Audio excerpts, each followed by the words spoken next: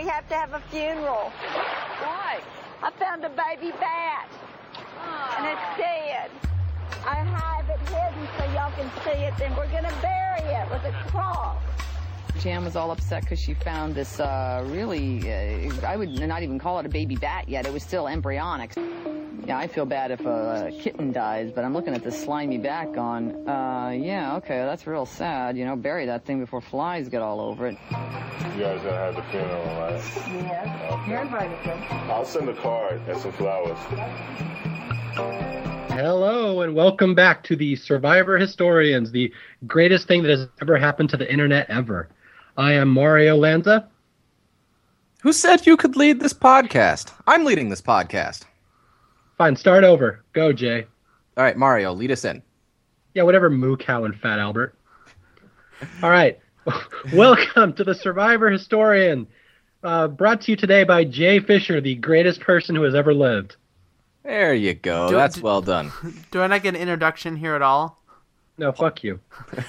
I was going to say, and I'm Paul Asleson, and my enthusiasm for this podcast could fill 100 kitchens right now. That's how excited I am. Oh.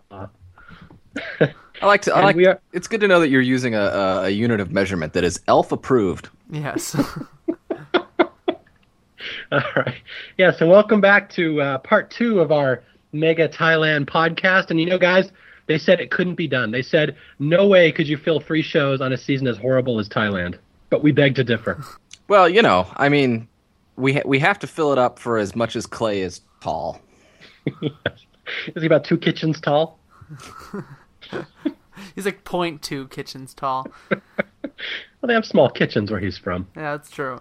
Yeah, no, we have not even gotten to the fall of Gondia yet. I mean, we could do a whole 2 hours on just Gondia, so we really have to push ourselves to get through this season.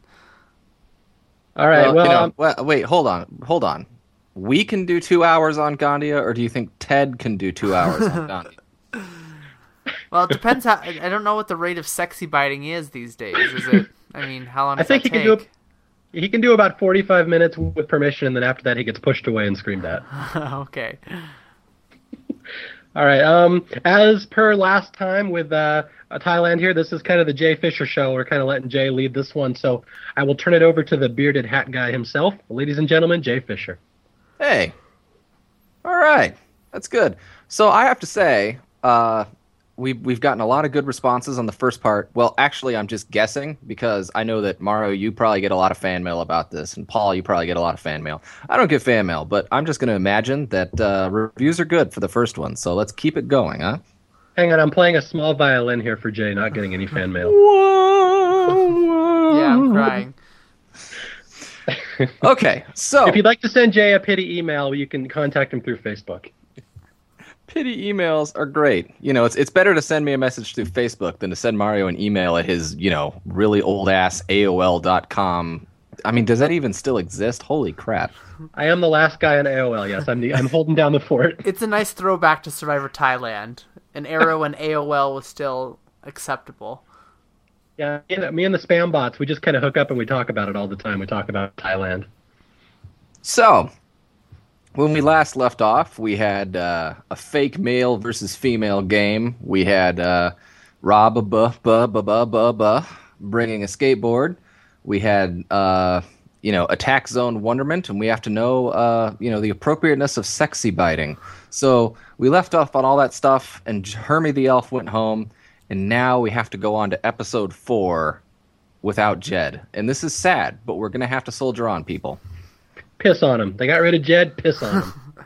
I was going to say, we still have Stephanie, so that was a perfect transition there. I have to say, I will say, I know how much Jay loves when I bring up my stories, but when I wrote my Survivor story, All-Star Grease and Stephanie was one of my characters, I had the hardest time trying to figure out what kind of hook I could give her as a character. Like, you think of Stephanie, you don't think of anything. She had nothing memorable about her as a character. And I remembered this quote, where at the start of episode 4, she goes, "They got rid of Jed, piss on him." And for some reason, that became my hook in my story. That's how I identified Stephanie. So for anybody who's ever read my story, Stephanie says piss on him at least 15 different times in the story because that was her one hook. So there you go, your episode 4 trivia. Yeah, well, going into episode 4, you didn't think Stephanie Dill could get any pissier, but she does. Oh, yes. She's a bright ray of sunshine, that one. Yeah, it's tough, and it is tough to garner the sympathy for Stephanie, because she and Jed were just angry at their tribe from day one, and then the tribe, not surprisingly, votes out Jed the first time they get to tribal council there, and then she's upset by it. I mean, that small violin is probably playing for Stephanie too. Poor Jeb. Which is sad. And then we smash cut over to Chewygon, and we're in the post Grindgate era, and in a he said she said sort of situation. It's fun to see that Gandia's on the outside there. I guess you could kind of, if you had to sum it up, it would be like, if Chewygon was a body, then Gandia was the arm of the leg that got bit off by a shark, and now it's not there no more. That's how I'd probably describe the situation, which doesn't really work because she's still there. So it's like we need like a, I don't know, like a severely like wounded arm on the body or something, something that's still kind of barely attached to the tribe, but it's still there. But nice try on that one, Gandia. Gandia needs metaphor practice. That's a great metaphor. I am something that is not here. I'm here, but I'm something that's not here. Yeah, looking at this episode, as a whole, it's kind of interesting because after Sukjai gets back here, they make this comment about how I think Penny is the one to say that, I never want to go back to Tribal Council again. We're not going to do that. And so this episode is kind of Sukjai gets this second win. They had going on this winning streak, and then they kind of fall off next episode. So this episode is kind of about Sukjai doing somewhat of a rebound, and then we're dealing with all these problems at Chewygon. We kind of, after we get through this episode, we kind of, we're able to put a bookmark there for the problems with Chewygon, that we aren't going to see, these wounds at Chewygon reopen until we get down to the final 5, and so we're just going to see, a complete demolition of the Sukjai tribe. So it's kind of interesting how this episode is kind of placed right, a little bit out of order here, because we kind of get, because last episode we saw Sukjai kind of start going downhill. Well, we kind of go backwards a couple episodes in this episode. So yeah, it's interesting how this episode plays out. I have to say, at the start of this episode, I think it's like the first 5 minutes, one of my all-time underrated, funniest Survivor moments. This is something, I don't know if even you guys will remember. It's really subtle. It's the scene where Gandia is sitting at camp and she's complaining that everyone hates her, and, they're treating me like I'm invisible and I got no place on this tribe anymore. And she's sitting right next to Jan, and Jan's like eating something that's black. I don't know what she's eating, some kind of shellfish or something. And when Gandia is complaining, and it's a legitimate gripe where Gandia says, they don't like me here anymore, Jan looks over at her and she smiles like Gandia's kidding. But Jan's got this mouth full of gross black food. And she does the nastiest smile. You know what scene I'm talking about, Paul? Well, now that you say that, I do kind of, I've never really, thought about it that much. I'm going to have to go back and rewatch it, because I can picture Jan's big grin, but I can't picture the stuff all over her teeth. Yeah, it's the creepiest smile, because Jan is just kind of odd looking to start with, and she doesn't get the context of what Gandia is saying. Give her a break. So she's 90 years old, Mario. Give her a break. Yes. But seriously, if anybody wants to see an underrated funny scene, just watch that scene with Gandia complaining and Jan smiling and laughing like she thinks it's a joke, except Jan's mouth is full of food, and it's just disgusting. I really enjoy as well, because we're basically getting into the next little bit here, and the next little bit of this episode is the reward challenge. And this reward challenge I actually enjoy quite a bit, even though it's sort of anticlimactic in its practice. And that is, they each get a huge ass dummy, a human shaped thing. It's like 200 pounds or some crap. You lie. Oh, you lie. No, it's so huge. Dummy back there, big as your ass. Big as your ass. Bigger than Clay, which is great. I like how Clay's like, it's as big as your ass, and he's talking to somebody else, because he's like, it's clearly bigger than I am, because I'm half a human. Well, it's probably Ted, because he technically would have had the biggest ass. So if you're looking from a pure realism perspective, he was probably talking to Ted. Well, Ted's ass is for grinding, Mario. It's a special instrument. If he's grinding with his ass, he's doing it wrong, dude. We've already covered this. Okay, just checking. So they get this dummy, and what's fun is that, now it's kind of an arts and crafts session. They get this dummy, they get some paints and stuff like that, and the clue says, hey, you have a new tribe member. Dress it up, make it pretty, take it to the next challenge. And usually when you get this arts and crafts, a lot of times you get people kind of going, ooh, arts and crafts. We got the fun totem scene in Survivor Australia that I believe we made fun of quite a bit. And what's great is that we get to this thing, and it's not even like they're uninterested, because sometimes with arts and crafts projects on Survivor, either they're like super interested or they're uninterested. I got the feeling that like both tribes, like they got this thing and they're like, okay, here's this frickin' dummy. Yeah, this is one of those scenes that never really did it for me, because I know it was one of those, they hyped it up in the previews and they get a new member of their tribe this week, and it's like you said, like none of the players are all that interested in it. Well, so it just kind of falls flat. Well, and there's not too much to make fun of on Chewy God, because they just kind of, okay, get into it. Woohoo, we're going to make her Chewy Gal. We're so creative. And then it just gets over to Suk Chai, and just kind of this depressing, well, what do you want to do? I don't know. And then it turns into everyone just watching, Stephanie come up with this character all by herself. And so it's one of those scenes that never really takes off.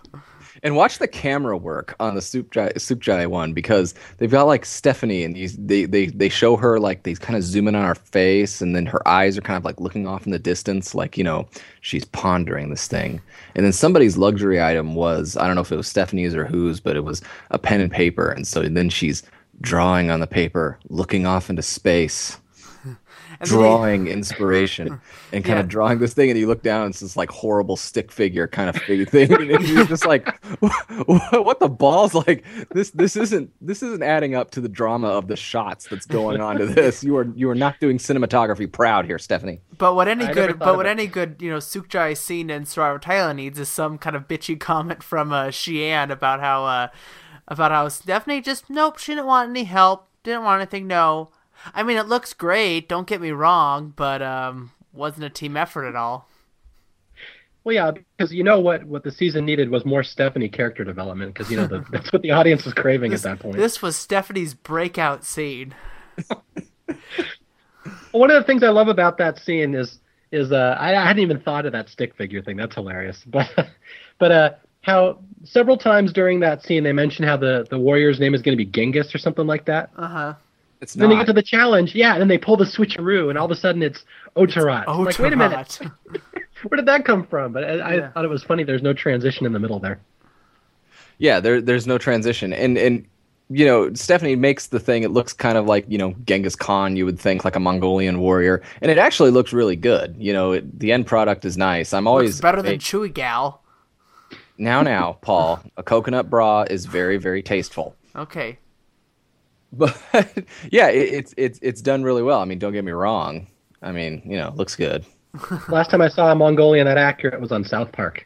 Nice. That's right. You stormed my shitty walls. Oh, shitty walls. People are gonna get that joke, but it was worth it. Yeah, didn't get that one. But did Chewy God even stand a chance in this challenge? I mean, like, we could have just given the bananas to Suk Chai here. Right, and that's the whole thing is that we have this dramatic the building of the large dummy, and then they get to the challenge, and it's another one of these like, here's a small island, we're going to go around the whole island dragging this frickin' dummy, and the challenge goes, and Suk Chai just wins. Like, you're going for a walk, and we're gonna film it. Yeah. There's an awesome hell and tumble scene that just looks like it just kills as she like lands like flat on her back on these sharp rocks. Did you like that one? Talon's not that old, so did you like that one? I would have preferred Jaya, but I mean, she's middle aged. I'll take it. I mean, I'm not going to be picky when it comes to women falling down on the show. So, but yeah, no, Jay's right here about this challenge. There's nothing that particularly interesting about the challenge, but once we get to the end of the challenge here, the most exciting part is the rant we get from Gandhi afterwards. But I don't want to jump ahead here if we need to talk about how great those bananas were. Yeah, you're glossing over the fact that Rob Zabachnik really loves bananas. Yes, that will come into play later on. Key part of the season. I love bananas, dude. These are like my favorite fruit ever now. Yeah. Bananas are my new favorite food, by the way, dude. He was excited. It was good. It's good to see some emotion out of Rob, because my God, we haven't had it before.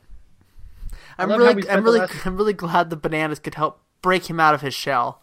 I was gonna say, I love how we spent the last 15 minutes completely trying to make this sound interesting. Yeah. Nothing that's happened in the last 10 minutes of this episode has been slightly interesting, but we're having fun with it. Yeah, they dragged the dummy around. They went for a walk. The dummy was big as your ass, and then we got some bananas.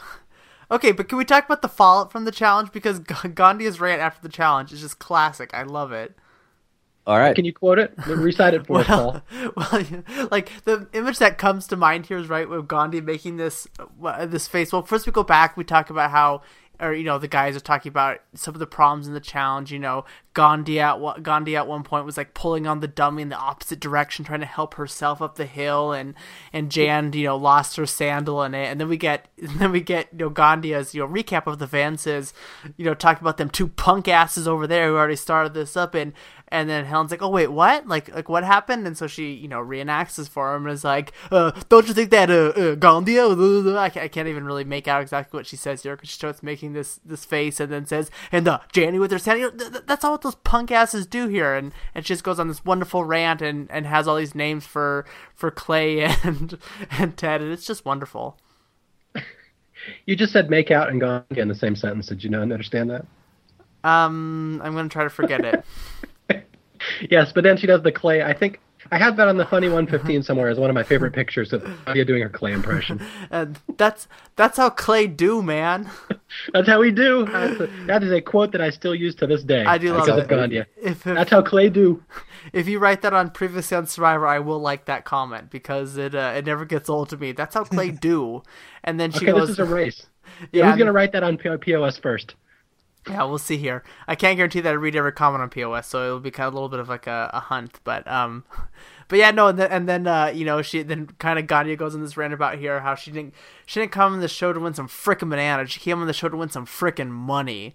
And then I like how she kind of toots her own horn for a little while here, when she talks about she's like, yeah, I have 2 kids. Yeah, I work out. Yeah, I kickbox, but I'm not in the gym every day of the week. Every one of them on that team is physically fit, and this blah blah blah. So I love how Gandhi gets her 2 cents in there about how she does work out and kickbox and all these things.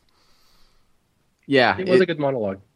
It's a good monologue, and again, you look at that whole monologue and you go, well, what's the point? Like, she's proud that she kickboxes and goes to the gym, but not every day of the week. You just like killed your own argument there as you're building this thing up here. Perhaps not every week, to be honest.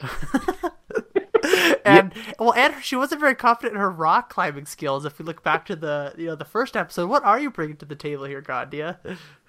She's bad at puzzles. We learned that in the first episode. Yes, as John said, obviously mental challenges aren't going to be her thing.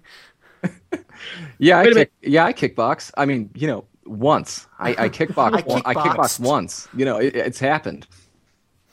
Now, is that the rant? This is one of my favorite underrated quotes of the season. Is that the one where she refers to Clay and Ted as Moo Cow and Fat Albert? Yes. Yes. Yeah, yeah, she was really funny. I'd kind of forgotten that speech until I watched it again recently. But yeah, the Moo Cow and Fat Albert, that's great. No, that is a very, very subtle inside Thailand joke. If you want to identify yourself as a true Survivor nerd, drop the nicknames Moo Cow and Fat Albert on a Survivor message board and see how many people get the joke. And it's a shame because poor Gandhi is not long for this game, and she had so much to give to everyone but Ted, and it was it's really tough that way, but also lost in this rant, she's ranting about all this stuff, and we're talking about it, but we kind of get one of our first thing where she's with Jan and she's with Helen, and she's kind of she's upset at the men, and it's this whole like the men at Chewigon aren't pulling their weight, and they're lazy and they don't do anything, and they suck, and then I don't know if it's here, I don't totally remember, but we do get over at Chewigon quite a bit. We get smash cut over to Brian, our lovely winner, our fantastic dude, who's basically like, yeah, women do domestic stuff. They should be in the kitchen cleaning and doing dishes. Oh yeah, this is where he goes. Like, this is where evil Brian kind of starts, and it's this episode, if I recall. Yeah, well, he says, have it written down right here. It says, we're back in the good old days now. Women are cooking and cleaning, and the men are relaxing. He says, in fact, I got some laundry if they'd like to throw that in for me. Yeah, and he looks around like, oh, crap, did anyone hear that? You see his face. He's like, oh, shit, did I say that out loud? So, yeah, with the combination of this and then the quote we got last season about, nothing happened between Ted and Gandia whatsoever, he kind of pretty much makes sure that no female will be rooting for him to win this season. One of the things, this is really kind of interesting. I was going through my old columns from when Survivor when Thailand was airing, when I was writing about it.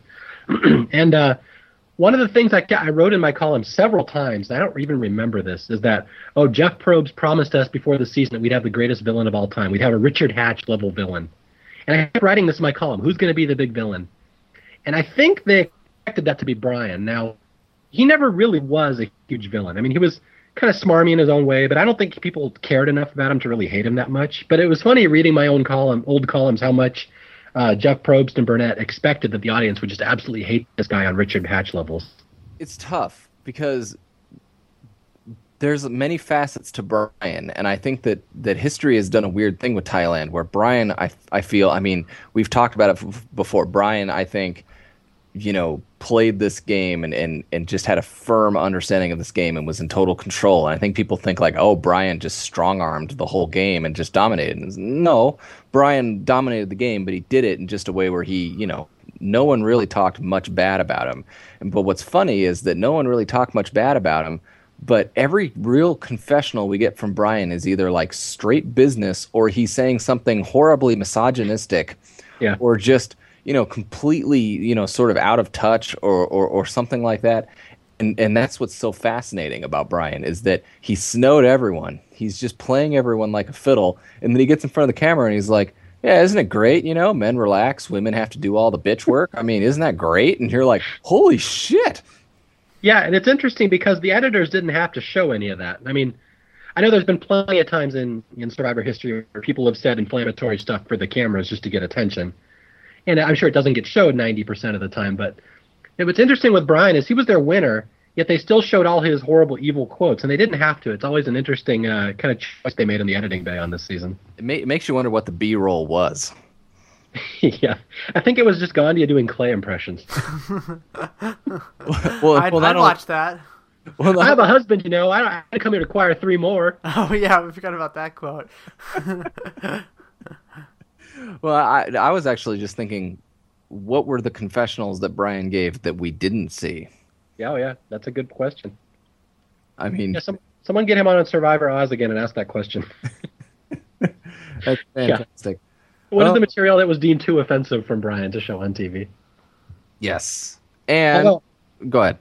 I was going to move on to a different subject here. You had something else about Brian? No, I was going to move on. You move on. What's the new subject? I was going to say, this is the episode where Helen really kind of takes over the season as the narrator. And there's a really key confessional right about this point in the game where she says, she sees Gandia going nuts because the men are sexist. She sees the men being sexist. And Helen says, I've worked with men my entire life, and this is just kind of what you have to do when you work with men. She goes, you can fight this, but it's not going to really lead you anywhere. It'll just lead to drama. So she goes, this is the only way I'm going to survive out here is to kind of suck it up and just deal with it. But I don't like it any more than Gandia does. But I've worked with men enough to know that this is the way it works. You just kind of have to swallow some of this pride. And it's really kind of a key quote. And it explains why Helen is so much a better player than someone like Gandia. Because Helen, just because something bugs her, she doesn't have to mention it. She understands that you just have to deal with some of this to get far. And it explains why she very nearly wins. Are you suggesting that Gandia is an emotional player? That's just how Gandia do. That's how she do. That's how she do. Oh, and by the way, Sukjai won some chickens. This is gonna come into play later, and it deals. So we just have to throw it out there. It wasn't the big turkey that Rob wanted, but they do have chickens now. They do have chickens, and I don't think they eat one this episode, but they're gonna eat one next episode, and it's gonna play some havoc in Sukjai. But we do need to throw it in there. But we do need to move on. I think that we can get to the immunity challenge here. With this one, and the tangrams. This is the tangrams. Possibly the most boring challenge in Survivor Thailand. Oh, episode 4. The only thing that saves it is towards the end of the challenge there's some really intense music that's like. Look, Look, people out there. I love Survivor Thailand. Survivor Thailand's got some great characters, and the season on the whole is great. And we've just come off a podcast where we talked for 2.5 hours on 3 episodes, most of which being on episode 3, which I posit for one of the best Survivor episodes of all time. I'm not going to say the same for episode 4. You son of a bitch, Jay. You son. I'm so Yes, no. fucking furious. But we do get the immunity challenge where it's tangrams. And hey, lo and behold, Sheehan's good at something.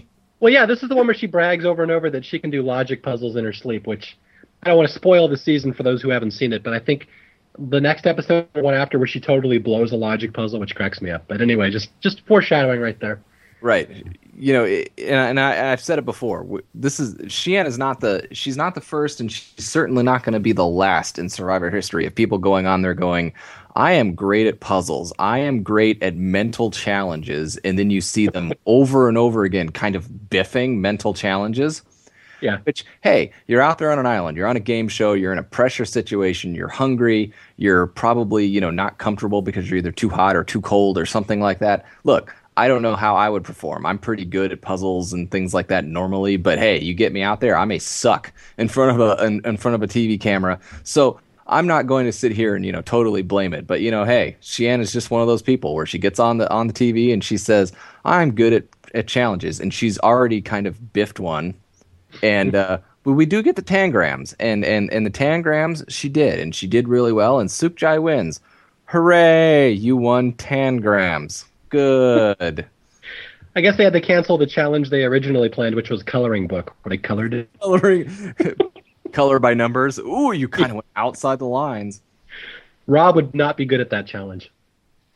No, although I feel like coloring would be better, because Jeff Probst is not in his full narration mode in all of these challenges, and I think that a full narrator Jeff would probably be better. He's like, "Come on, guy, you got to color." Rob grabbing the green. Rob's got the green. Stay in those lines. Do not lose your focus now. Rob Zabachnik literally carrying this drawing on his back. Rob, coloring the grass, coloring it green. Interesting choice. Man, we're really stretching to make this episode fun, aren't we? Oh, boy. So, Sukjai... Gandhi is still here?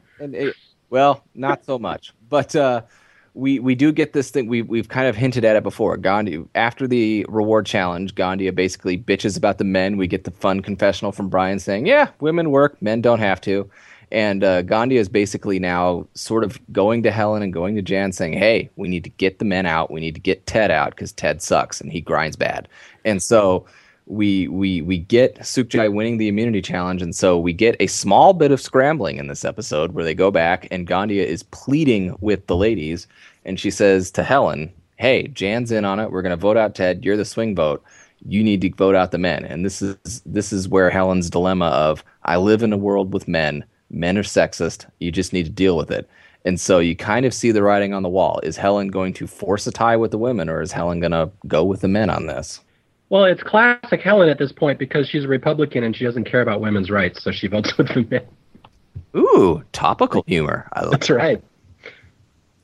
No, it's good. And so Helen is the swing vote, and well, not really the swing vote because it's 6, but you know what I mean. Like Helen is kind of it's sort of her choice. She can either force a tie or she can vote out one of the women. And poor Gandia, she made the play. She all the Grindgate thing happened, and so she's a little bit more volatile than Jan is at the moment.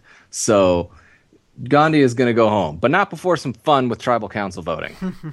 One of the best tribal council moments ever. What's funny is if you watch the episode, it actually isn't that good. It's just kind of memorable. It's one of those little scenes that everyone remembers, the whole "Bye Bye Denver Diva" or "Bye Denver Diva." Well, it's like, you know why it was so great, and you go back and it holds up better in your memory than it does the actual moment, because up until that point, we had never seen Jeff get that mad before at the contestants. You know, it was this season that he really kind of gets even more of an attitude with them. I mean, now we see Jeff get mad all the time and just go off on things like that. But back then, he really kept his composure. The one thing that people would kind of point to is that in season 4, I think we talked about when he gets mad at Kathy, when Kathy says, well, these alliances are alliances we have on the beach, and I prefer the jury not to hear it. And he's like, no, you're in a public setting, you're in a public forum right now, blah, blah, blah. And the same thing kind of happens here is he gets, I mean, it's just funny you look back, because in comparison now, Jeff Probst can get so much, we see so much more of his angry side now that you go back and he's just kind of like, in the future, write a name down. But at the time, it was, great. It was so funny. He snapped. Yeah. I mean, his crazy snap now. So, I'll agree with you there. The memory of it and the kind of idea behind it is better than the actual, moment of it. But, it does, I guess, in another way as well, the votes were getting weird. When Tanya went home, they wrote Tennessee. And I get that, we have fun nicknames for people and stuff like that. But, lost in the shuffle here is that we get Clay's, because this is where Jeff, really stamps down. We see Clay voting out Gandia, and he says some, not nice words, probably laced with a little bit of subtle racism in them. And we see he's holding up Bye-Bye Denver Diva. But also lost in the fact is that someone votes, I think it's Ted, he votes for Gandia. He literally writes the letter G. Yeah. We forget that one. Okay, I'm going to vote. Okay, we're all going to tribal council. I'm going to vote out Paul. I'm going to write a giant P. No, wait, doesn't what does Brian write? Brian doesn't spell Gandia right. Was it Gone? Is that what he writes? No, Gandia? He writes Gaudia or something. He messes up the spelling too. Does he write road trip? No, you're getting confused something later on. Oh, sorry. Yeah, one of the thing that I've always loved about that scene with Clay being admonished for using a nickname, it's not so much that Jeff snaps. What always cracks me up is how much Clay is caught off guard by that he got called out on it. He has to, literally say right there in front of everyone who he voted for. It's just, it breaks the protocol. And it's funny that Clay starts stuttering and he gets completely caught off guard. Well, he explains it so well. He said, "Who's to vote for? Gandia, Denver, Diva." Oh, okay. By the way, I gotta say something about Clay here. This over the years, people have said, "Oh, I love Clay. He's hilarious," and they love him. And now, in retrospect, a lot of people think he was really funny. At the time, man, nobody liked Clay. Clay was absolutely one of the more hated contestants ever. His reputation at the time, if you had asked people what they thought of Clay while Thailand was airing, it was like, oh yeah, he's sexist, he abuses children, he whoops its child and puts it to bed, he's a hillbilly, he's a child abuser. So, people hated Clay back in the day. It's funny how much his reputation has changed over the years. Yeah. And this is why I urge people to go back and rewatch Thailand, because I think that they have some negative connotations with the season. And I think Clay was that, because Clay, came off a lot of real negative and people didn't like him. And I think one of the reasons why they didn't like him is because Clay gets to the end. And, people, I think, had in their minds this whole mindset of only deserving people go to the end. The concept of dragging a goat to the end, which is, so commonplace now, was not really thought of back then, even though certain people were. And so, Clay, I'm not saying Clay is the first GOAT in Survivor, but he's the first real obvious one. Brian takes Clay to the end because Brian's like, "Oh, I can beat this guy, no problem," and now that we've accepted that fact and accept that, people that aren't quote unquote deserving, or I don't even like that word, but you know what I mean. People who have that sort of idea go to the end. That's what happens here, is that Clay gets to the end, and people didn't like that. They didn't like that this weak hobbit of a man who was, not so nice and kind of a racist, and, clearly was not good in physical challenges, and, certainly wasn't a nice human being. How could he get to the end? And I think that really cast a shadow on the season in some ways. But now that, that happens all the time, I think that, it's pretty accepted, and you can go back, you can watch the season, you can watch Clay's confessionals, you can just laugh your ass off. Clay is a gem. I'm telling you right now, he's a diamond in the rough. Yeah, it's just a shame. If the audience can't get behind a sexist, racist little hillbilly, who are they going to get behind? It's horrible. Exactly. I mean, come on, people.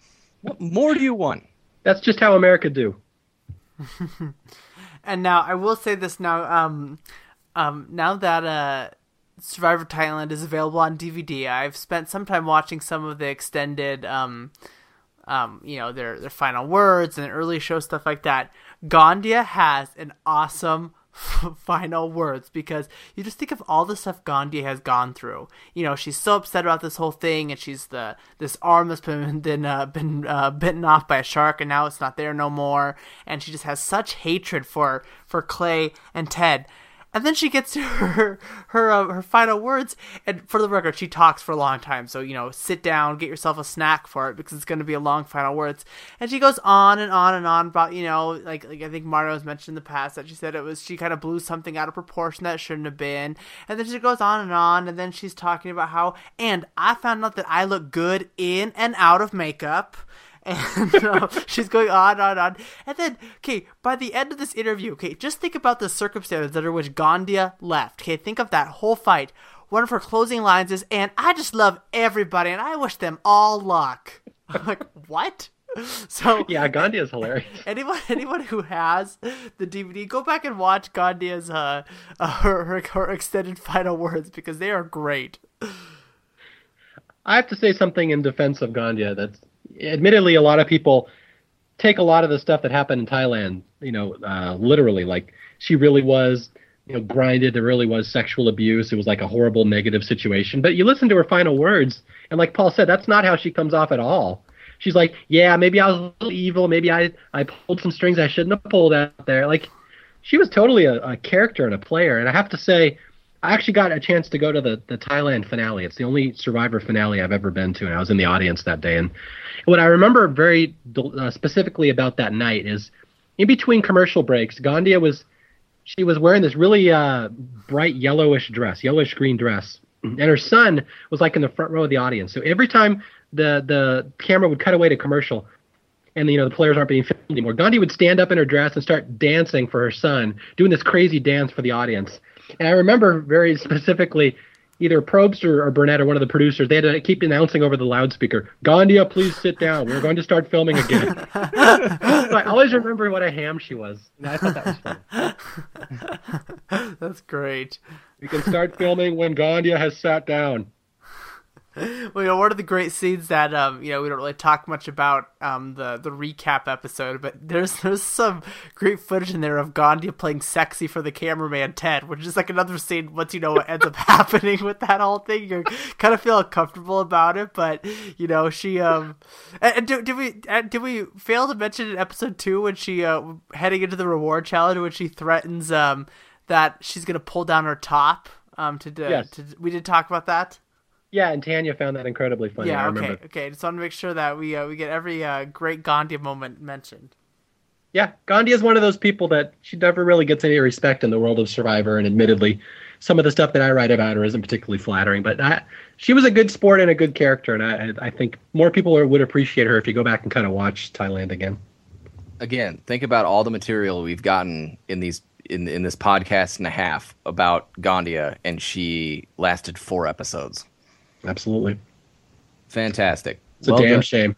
It's a damn shame. And as much as we have nothing, more to say about episode 4 and just glossing it over, I think episode 5 is a really underrated episode. This is a really, really good one.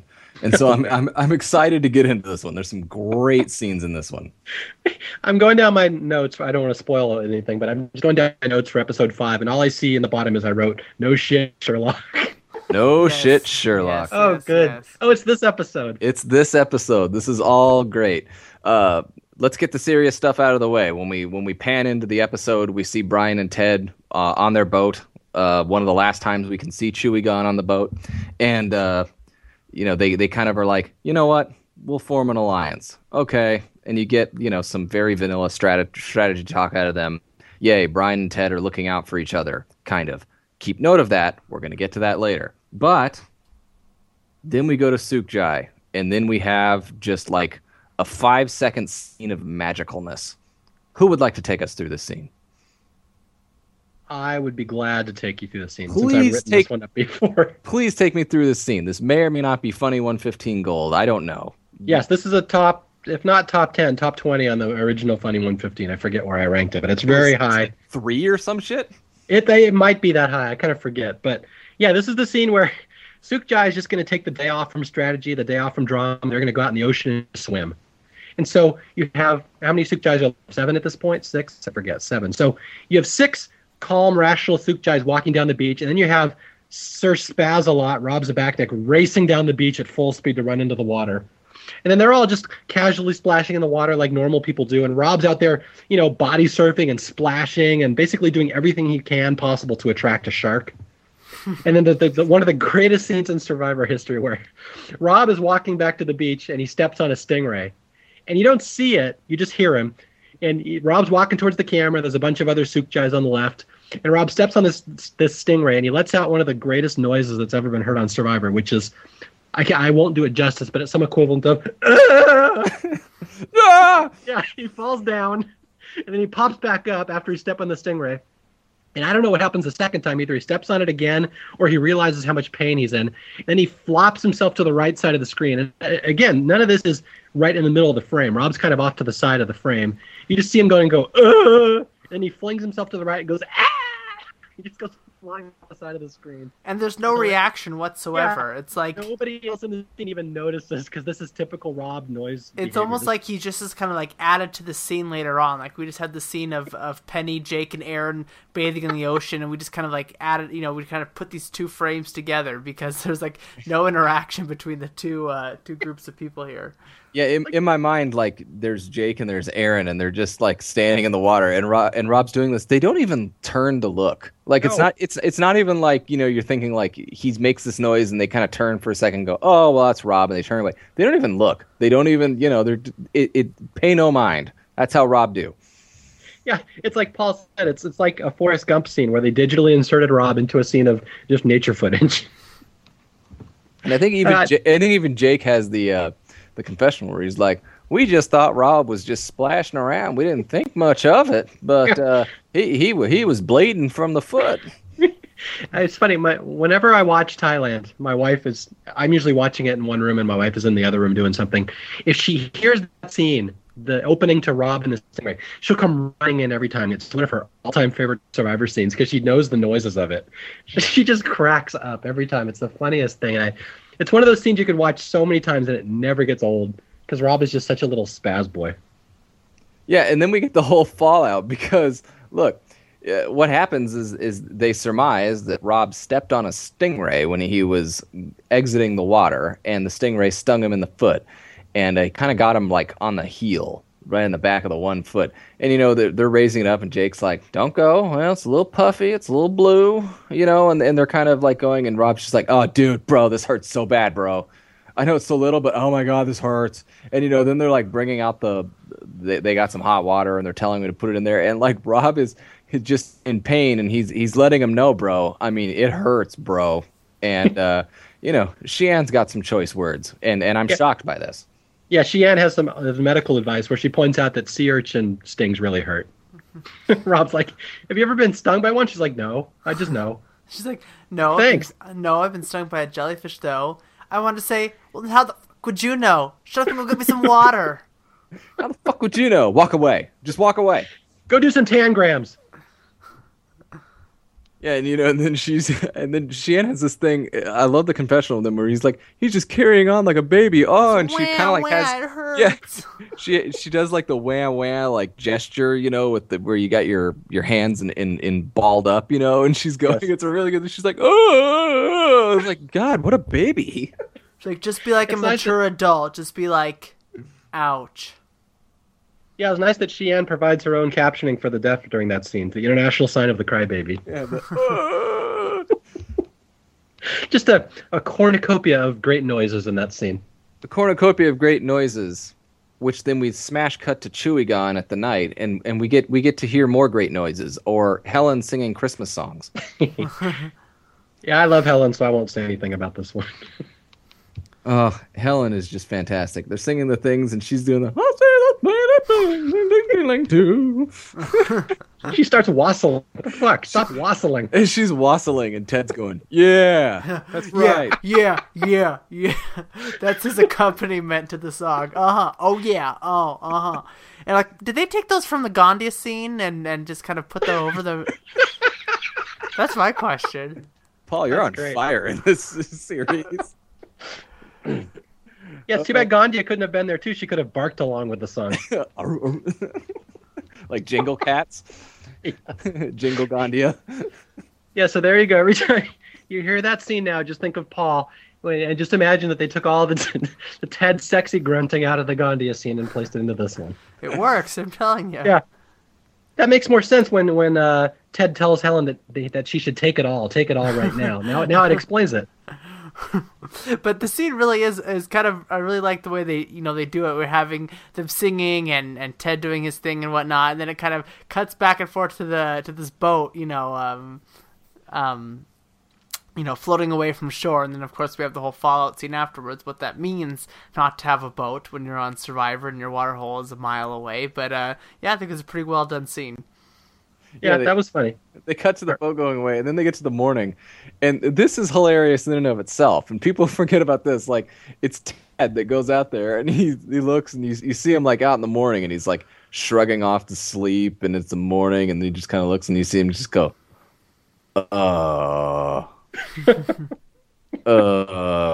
and then Brian comes out, and then what do they call it? Bessie or Betsy? Betsy. Yeah, he's like, Betsy's gone. And Brian's like, Betsy's gone. Which one is she? Like, Brian doesn't know anyone's name. And that's, he doesn't care. Like, that's another subtle thing. Like, he's like, Betsy's gone. And Brian's like, Betsy, which one is she? Yeah. Is she the Asian one on Sukchai? And Ted's like, no, it's the boat. It's not here. And Brian's like, how did that happen? We had a boat.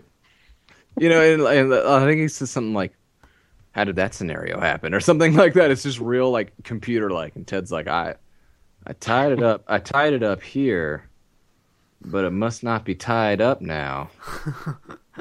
And Yeah, I tie up water. Day. Maybe 2 days a week. It's fantastic. And I like Helen's fallout. What do you mean we lost the boat? Mm. Oh, yeah. Okay. By the way, that's mention you said how robotic like Brian was. This is right after the confessional where he compares himself to a shark, right? I think that's earlier in this episode, right after he makes the deal with Ted, where he says, "I'm very shark-like and swift. Always move forward. Always be thinking." Like, yeah. It's funny that you mentioned that he's like robotic and unemotional right after he compares himself to a shark. Kind of. He's robotic and unemotional, and we get the thing, and I guess maybe we could have also predicted that Clay will blame Ted. Of course. All that Ted. Get the boat secured. And then do they try? No, they try to get the canoe later. But we get the fact that it's Chewie gone. They don't have a boat, and so they solve their problems by going out and catching clams or doing some things in the water. And while they're out there, Jan gets tree mail. Yay! I think I'm kind of ashamed that I put the on the Funny 115. I ranked the Stingray scene so much higher than this Jan with tree mail scene because they should be really, really close to each other. No, it's good. And it starts with a confessional from Clay. And if you're not sold on Clay, this confessional is great. Clay's like, boy, I wouldn't give anything for some food. And he says, if I had the choice right now of sex or a hamburger, I'd pick the hamburger. I would choose to see Clay do that too. Yeah. Oh yeah. I would choose to see Clay eat a hamburger over Clay sex. That yes. Well done. And then we get Jan, and she gets the, hey guys, we got mail. Oh, children. We got mail. And he's like, oh, we got mail. Yeah, I love that Clay echoes it back. We got mail. I don't remember that. I guess I forgot about him mimicking her. Yeah, she's like, we got mail. And he's like, oh, we got mail? And she's like, yeah. And she opens it up, and that's when she sees it. She's like, it's a what? And she's like, what? This whole episode is great sounds left and right.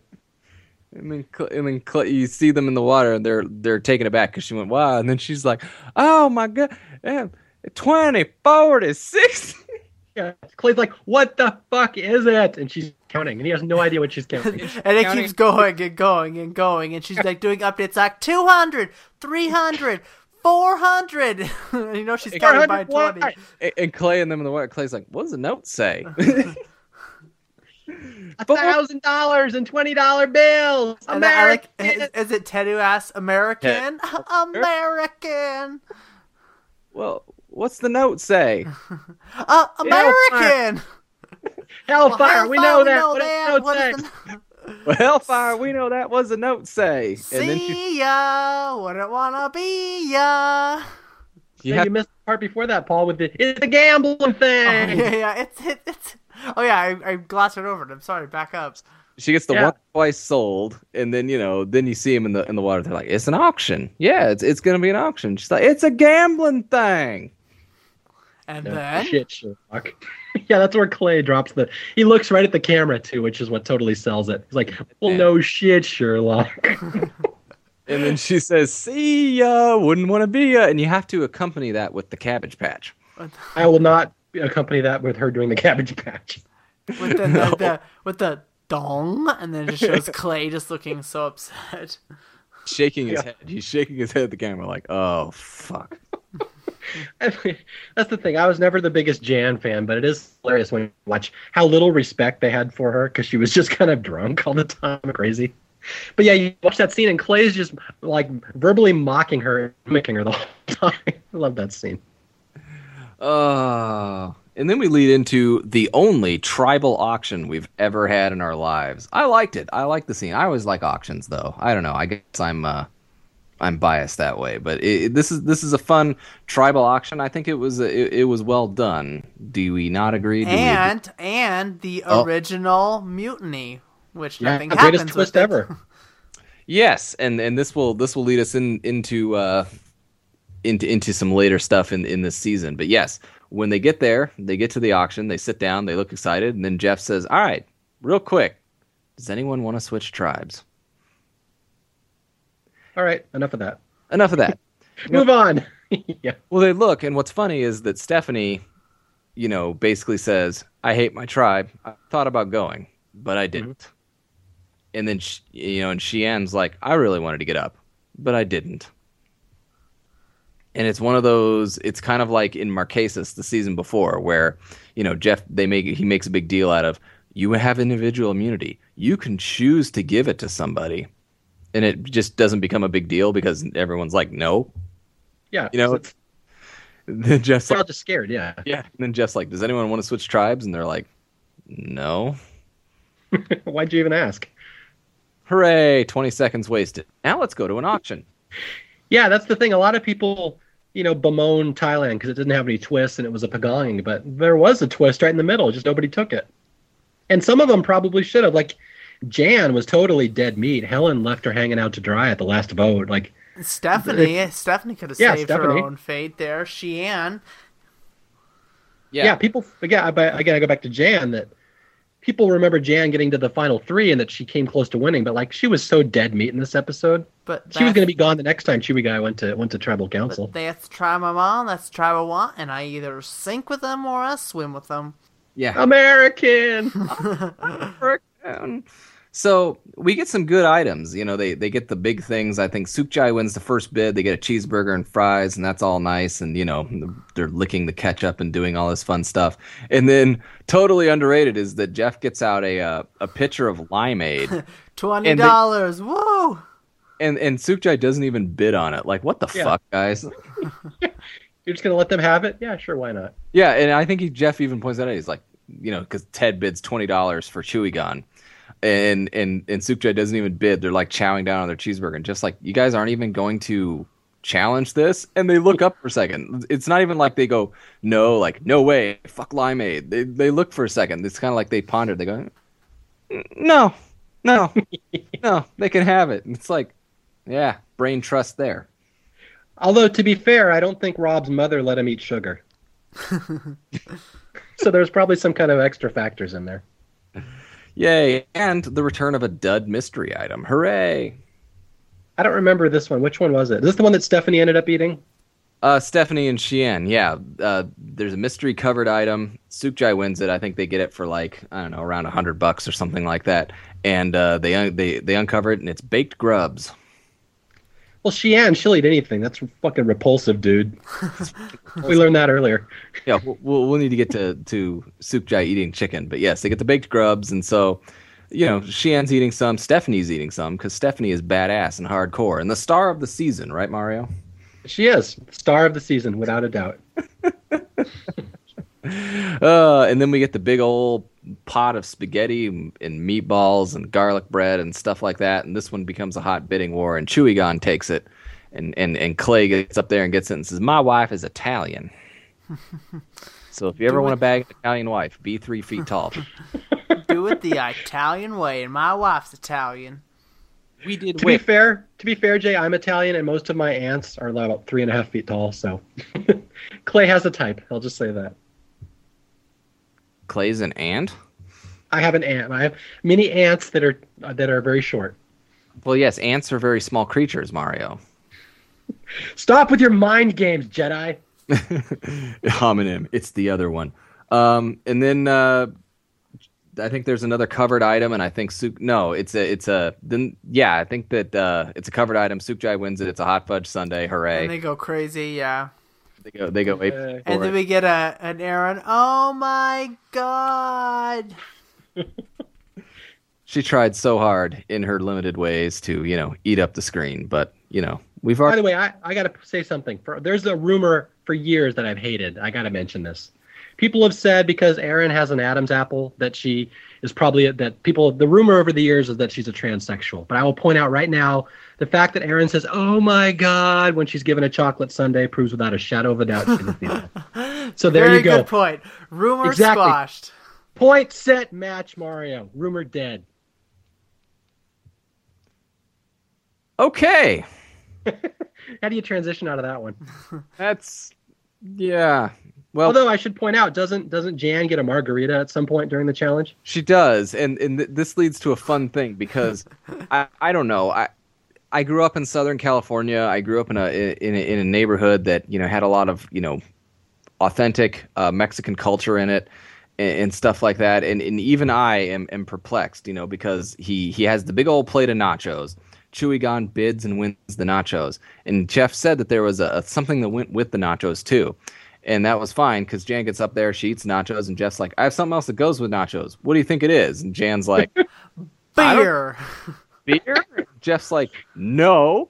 Like he's kind of giving like the big Jeff Probst eyes, and he's kind of showing him like, "No." And then they guess something else, and he finally goes, "Margaritas," and he pulls it out, and everyone's like, "Oh, margaritas!" And I was like, "I didn't know that you have margaritas with nachos." Like, well, it's a good build up too because your people say tacos. Enchiladas, and he's like, margaritas. Come on, you guys. Apparently, Jeff doesn't know that 20 different things go with nachos. Like nachos is so like an American dish. And he's like, goes with nachos, and he's like, I don't know, football. Like a lot of things with nachos. Flautas with mole sauce. I don't know. That would work too. Yeah. And she said beer. Like, sure, beer goes with nachos. Like, Jan's not wrong. Tacos. Tacos. When even the drunk can't guess margaritas, it was a poor clue. It was a poor clue, and they get margaritas. Yay! And Jan gets alcohol, and that's the important thing, boys and girls. Yeah, luckily they cut away before she could do anything embarrassing after getting the alcohol, because you thought she was embarrassing before. Yep, but the alcohol made her buoyant and made her not swim very well, even though she couldn't at the beginning. So, she's not going to go get the water because the canoe's gone, and we get Brian and Helen. We get another Chewy swimming scene. I know, y'all. More swimming. I love the swimming scenes. I don't think we've talked about the swimming scenes. I distinctly remember Mario writing a blog, but I think it was even back during the MySpace days, about how you, upon rewatching Thailand with your kids, you noticed how much damn swimming they do in this season. Yeah, they love their swimming shots in that season. Well, and what goes with swimming? Margaritas. No, do not drink and swim. Bad idea. Yeah, so I don't even have anything in my notes for the scene. Jay's talking about a swimming scene. I have no recollection of that's how interesting I thought it was when I was watching the episode. Well, isn't this when Helen's talking about, how she can swim, she doesn't love to, but it's, you got to make sure you don't dehydrate yourself for a challenge. yes, because they're going to do an immunity challenge. They need the water. And, I think Clay or Ted or somebody's kind of like, hey, can we get it later? And she's like, no, we have a challenge. And she's got to go, and she and Brian goes, and she feels comfortable with that because they're strong swimmers, and they can go out and get it, and Helen is espousing the importance of getting water. And there is a lot of fish to be sorted in this challenge, so you cannot dehydrate when sorting fish. Yeah, it's one of the all-time greatest physical challenges ever, the fish sorting challenge. This is the let's get Chewy Gone back in the game. Welcome to Barramundi. We've got fish. I have to say, in my notes here from watching this episode, this one will crack you guys up. My kids were watching this episode with me. We got to the fish challenge. And, they're all running around in front of the camera, picking up fish, sorting it, and putting it into baskets. And at one point, Jan bends over right in front of the camera, and her butt is all wet. I don't know if she sat down in something. So she bends over, and all you get is a shot of Jan's wet ass. And my son, who's 10 years old, just looks at me, and he sees that, and he goes, ew. So, there you go. That's what I always remember about this challenge. My son was grossed out by Jan's wet butt. Say what you want about Jan. She goes for it in the challenge. I think Jan is one of the first ones because this challenge, for those of you who have not watched it or need a refresher and stuff like that, they have this huge ass table of fish, and there's several different types of fish, and then they've got bowls on the other end, and they basically need to sort the fish into the correct bowl. And this is a lot of, this is redundant work. They need to pick up a lot of fish and transfer it somewhere else. And finally, Jan is literally then stuffing her mouth with the fish. Yeah. Jan goes for it, man. She's in it. And Stephanie was too. Let's not forget hardcore Stephanie stuffing the fish in her mouth. Well, she had to practice from her audition video, right? Yes, I was hoping you were going to say that. Yeah. If people have never seen Stephanie's audition video, at one point did she say "kiss my fish" or something, and she puts a fish in her mouth? She has it in her mouth, and then she puts it down and holds it between her legs and says, "If you don't put me on your next Survivor, well, then you can just kiss my fish." Well, there you go. The legend of Stephanie lives on. Again, I always feel sometimes when I listen, or not when I listen, but when I think about our podcast, we say a lot of times "Oh, we'll get to this thing when we get there," to something in the future. But something that alluding even to Survivor Amazon next season, I feel every time I watch this scene with them sorting the fish, I always feel how cruel it is for Survivor to make them sort 1 million pounds of fish and then not let them have any. Yes, it's a good point. It's like next season they have they have to catch some piranhas or whatever in a challenge, but they let them keep the fish at the end. And I was like, that's awful nice of them, because in this thing it's here's all this delicious fish. Fish, you could totally cook this and eat this. Isn't this great? No, just sort it, though. Just sort it for us. Well, yeah, and when it's in their mouth, they could easily just take a bite. I mean, it's gross, but they're not eating anything else. No, yeah, exactly. And it's sort all this delicious protein, but don't eat any, and we're going to take it away at the end of the challenge. That's a good point. I never thought about the inherent cruelty of the fish sorting challenge. Well, thank God I'm here. Yes. So, Chewy Gone wins this because this is tailor-made for Jan. Exactly. And she wins, and boy, I tell you, we really are going to wonder who's going to go home from Sukjai. I mean, it's a mystery and a half. It's those episodes like this where you lose a major character that are just a blow to the season. And the minute they go back and Stephanie's dead meat, I'm like, this is going to be like the Kathy Goes Home in Marquesas. This is one of those big episodes where you remember. Very similar. Yeah, you remember where you were. Oh. It just really tears at your heartstrings, like when T-Bird goes out. It's horrible. So, yes, Stephanie, she's just dead woman walking when she gets back to camp. And I honestly don't remember if anything even happens. I think is there any discussion at all when they get back? Not much. I think it's very brief, but... Hold on, is it next episode? Did we skip the chicken eating scene, or was that next episode? Because no, that was in past. It was we passed it. We passed. Because because we got to talk about it, because the one thing that they do kind of allude at is they show this Aaron and Rob going to the well, and Aaron and Rob are complaining about Sheehan and how Aaron makes a comment about how I can't wait to get rid of her. So that's kind of what they throw at us. That maybe it's Sheehan. Doesn't Sheehan get votes every tribal council she goes to? Yeah, Yes. just nobody seemed to like her. And it's one of those things that the edit tried to push it, that, everyone was mean to Cheyenne and they bullied her. But I've found from experience that when 7 people don't like one people and it's unanimous, it's generally the one person's fault. I've just noticed that as you watch. But it's Suchai, not they really personal. It's not. Yeah, it's not personal. But they just really tried to build Cheyenne up as this misunderstood misfit who everyone was mean to. But she's really not all that likable. That's the thing. Even Jake kind of has to push to like her sometimes. And Jake loves everybody.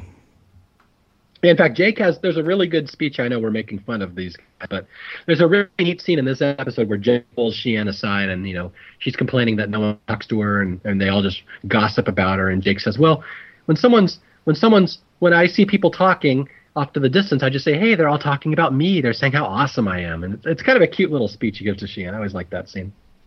He's such a motivator. Jake's so awesome. Yep. He got a bum rap. Yeah.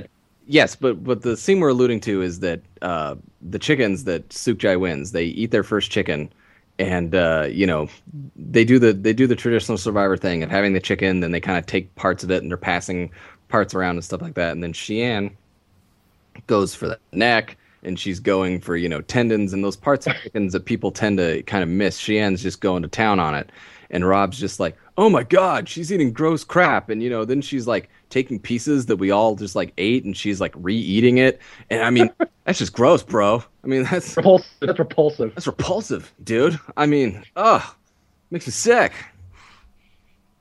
Well, to be fair, Cheyenne really shouldn't have been asking to eat the anus. I mean, that's just gross. That's how Cheyenne do. She do.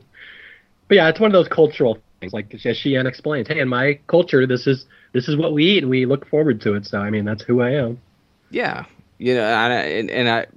when she says it, I mean, I think that Cheyenne sometimes gets misunderstood with some of her interactions and stuff like that. But I have a hard time. She very earnestly tells the camera in the confessional, this is a cultural thing. I was raised to eat kind of these other parts of animals that American people traditionally don't eat. But I have a hard time thinking that she didn't communicate that at any point. Yeah. While they're all sitting around for 30 minutes, 40 minutes eating this chicken, where she's just like, yeah, I used to eat this stuff when I was a kid or something like that.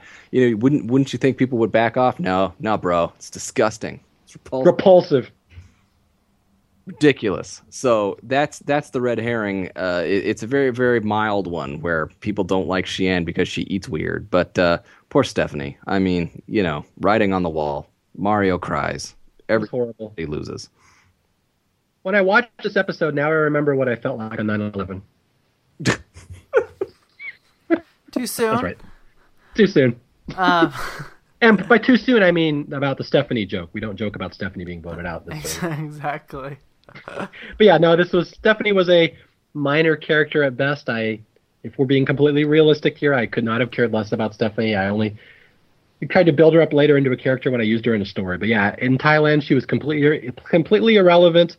Jeb Probst even made fun of her in the reunion show, saying, how come the girl we interviewed never showed up during the season? And I think she's one of the all-time great casting duds. She's always been considered one of the duds. She just got sick or got angry and just didn't care and never really gave the cameras what the producers thought they were going to get from her.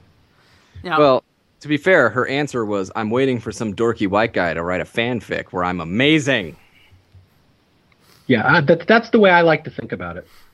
Well, we can't bring the episode to a close without you talking about, we kind of alluded to it already, about another entry on the Funny 115, Mario. Yes, this is Rob's classic vote for Cheyenne when he goes up to the voting confessional, votes for it. He says, sorry, girl, get on my nerves and I don't like you. Nothing personal. Like, isn't that the definition of personal? It's the common trend. He was ahead of his time because, the year is 2013 now, but in the past year or two, it's common in American culture for people to kind of give you sort of an insult or something like that and say, you know what, you really are a horrible human being. No offense. Yeah. That's one of the things I do on the internet all the time. I love ironic humor like that, where you say one thing and then immediately contradict it. And I do this all the time, and I kind of stole it from Rob. Like where I'll say, I don't mean for this to come off the wrong way, but fuck you and your whole family. Like, I just love doing little things like that where you immediately contradict the first thing you said. And that's kind of an homage to Rob, who does this unintentionally all the time.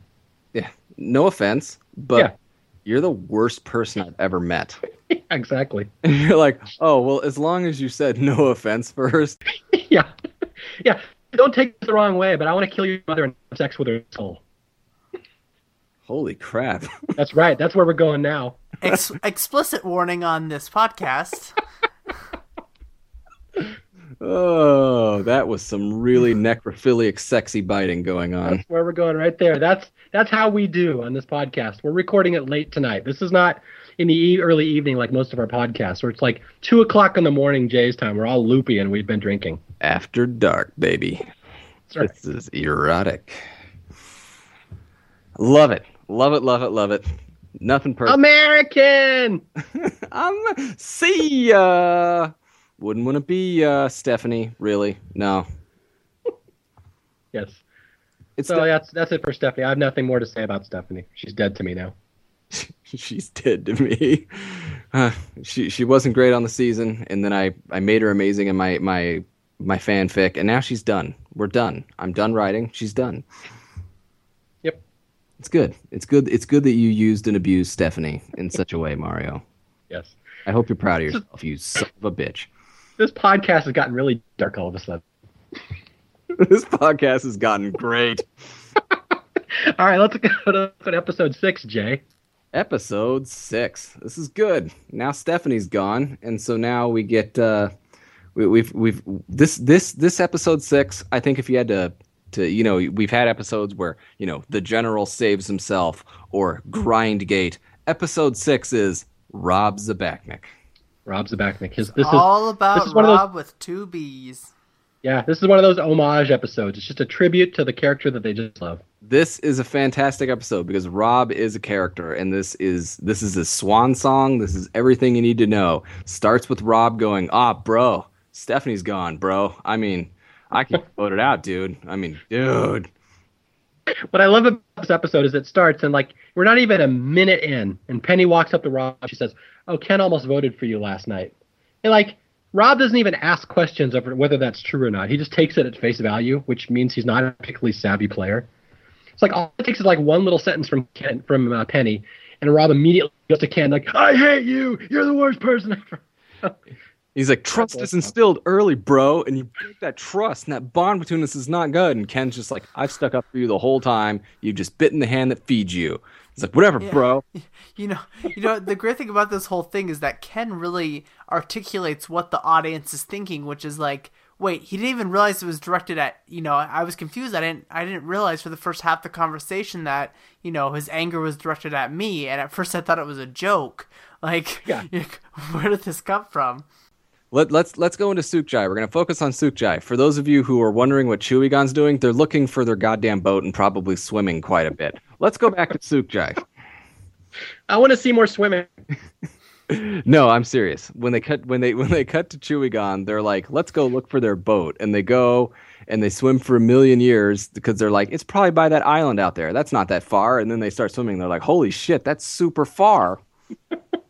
So then they turn back, and then when they turn back, or a couple of them turn back or whatever, but I think Brian moves on ahead, maybe Ted or something like that, and they're looking, and then they don't see it around the one thing, and they go back and they're like, "You know what? That boat is long gone." Smash cut to the camera showing the boat around the island. The best part about those scenes like that is where they have to swim way out to get somewhere. The best part about that is on the way back they swim some more swimming. Yeah, we get some swimming out, and then we get some swimming back. Oh my God, awesome. No, I get it. I get it when people are like, Thailand's got some slow parts. Thailand does have some slow parts, and the slow parts is Chewie-Gon swimming. Yeah, don't lose your boat next time. God damn it. You lost your boat, now you have to make me watch you swim. Exactly, as Ted would say, But, people, I know Chewie-Gon is swimming and looking for their boat, and they're not going to find it. Spoiler alert, they're not going to find their frickin' boat, and they're going to swim a long goddamn time. But we have banana etiquette. Everyone goes, heroes versus villains, banana etiquette. No, Thailand, banana etiquette with Rob Zabachnik. Yeah, what was funny is I wrote a funny 115 entry on banana etiquette for heroes versus villains. I wrote it all up. I was real proud of that episode. I figured it would be a big fan favorite. And someone pointed out to me, Mario, they already did banana etiquette in Thailand. Don't you remember that? And I guess I'd forgotten about that at the time. But yeah, so this is the first season where it really showed up, where if you are going to take a banana for yourself, you must offer bananas to everyone else. Rob was hungry, bro. He needed bananas. Well, bananas are his new favorite food, bro. Look, he's not going to apologize because he's hungry. He's going to eat a damn banana. Yes, no. They have a fight over bananas because they have they have their banana supplies dwindling, and they still have bananas left. But when they got the bananas, they got it in such a way where some of the bananas were ripe, some of them were almost ripe, some of them were not even close. So they kind of have you can't eat all the bananas at once. You kind of have to ripen them, I guess. And so they only have a little bit that they could eat from, and they're kind of saving them or getting them at some sort of communal eating time. But Rob was hungry, and Rob wanted a banana, and he took a banana, and this pissed everyone off. And, surprise of all surprises, Sheehan has to vocalize this. What's funny about that banana scene is when I'm watching it, I just picture Rupert at home watching it, never having been on Survivor, but still instinctively pissed off that someone's hoarding bananas. What is going on? You gotta save those bananas. That tattooed freak is eating all the bananas. I'm sorry, you set us up for a Sheehan quote. I don't remember the Sheehan quote. Sheehan is just like, and what's fun is that Sheehan gets a lot of shit for, stirring up a lot of crap. But Sheehan actually just raises the point. She just kind of, Rob takes a banana and Sheehan just turns to the tribe and says, were we saving the bananas? Or are we just going to eat these whenever we want? Just going to eat these whenever we want. And then that just starts the storm. And then everyone starts getting into it. And then, Jake's like, we were all going to save that. You're going to take a banana. We all need to have a banana. And Rob's just like, no, bro. I'm hungry, bro. And then Sheehan's like, in my culture, we eat the peel, too. And they're like, fuck you, Sheehan. Repulsive. That's repulsive. You eat the peel. Now I'm thinking of that movie where Kevin Spacey does eat the peel on the banana. Ooh, I haven't seen that one. Which one are we talking about? God, is that K-Pax? Oh, maybe it's K-Pax. There you go. We're the only podcast out there that compares Survivor Thailand to K-Pax. For the record, my mind did not go there for anyone else who is listening to this and is not relating to these two nerds. Now, Paul's picturing Jan slipping a banana peel and falling. Well, you got me there. Now, Paul, K-Pax is a movie. Movies are shown in a place called a theater. Theater has a really picture your TV at home. It's a really large one, and it shows things that aren't reality television shows. I'm having trouble picturing this. Let's just move on. You just got Montana'd, Paul. It's less the Montana. It's just more the fact that I know that Paul's television. I think doesn't the tribe always make fun of you because you don't watch actual television shows? Yeah, exactly. Or it's movies or anything. It's just Survivor on loop all the time. I'm glad we know that. Now we can make fun of you too. No, that's amazing. That's fantastic. Kind of. Anyway, so they have banana etiquette. They have all this sort of stuff. Then we get to a cool reward challenge, and this is one of the first in a long time of slingshot something in the air and have people catch crap. Yeah, original one. And I got to point out this challenge I love because I said back in the episode 2 reward challenge for her immunity, I forget which one, where Penny was on the little chariot and they're carrying her around, and she's like a total badass, making people run into trees and stuff. Well, she does the same thing in this challenge too, where she basically tells them at the end, she's like, I'm going to shoot this and you're going to get your butt there and you're going to catch it, Sonny. I want all 4 of your butts down there to catch it. Yeah, so it's just another example of Penny being a little badass, and I think a lot of people kind of forget that about her. She was a cool little character.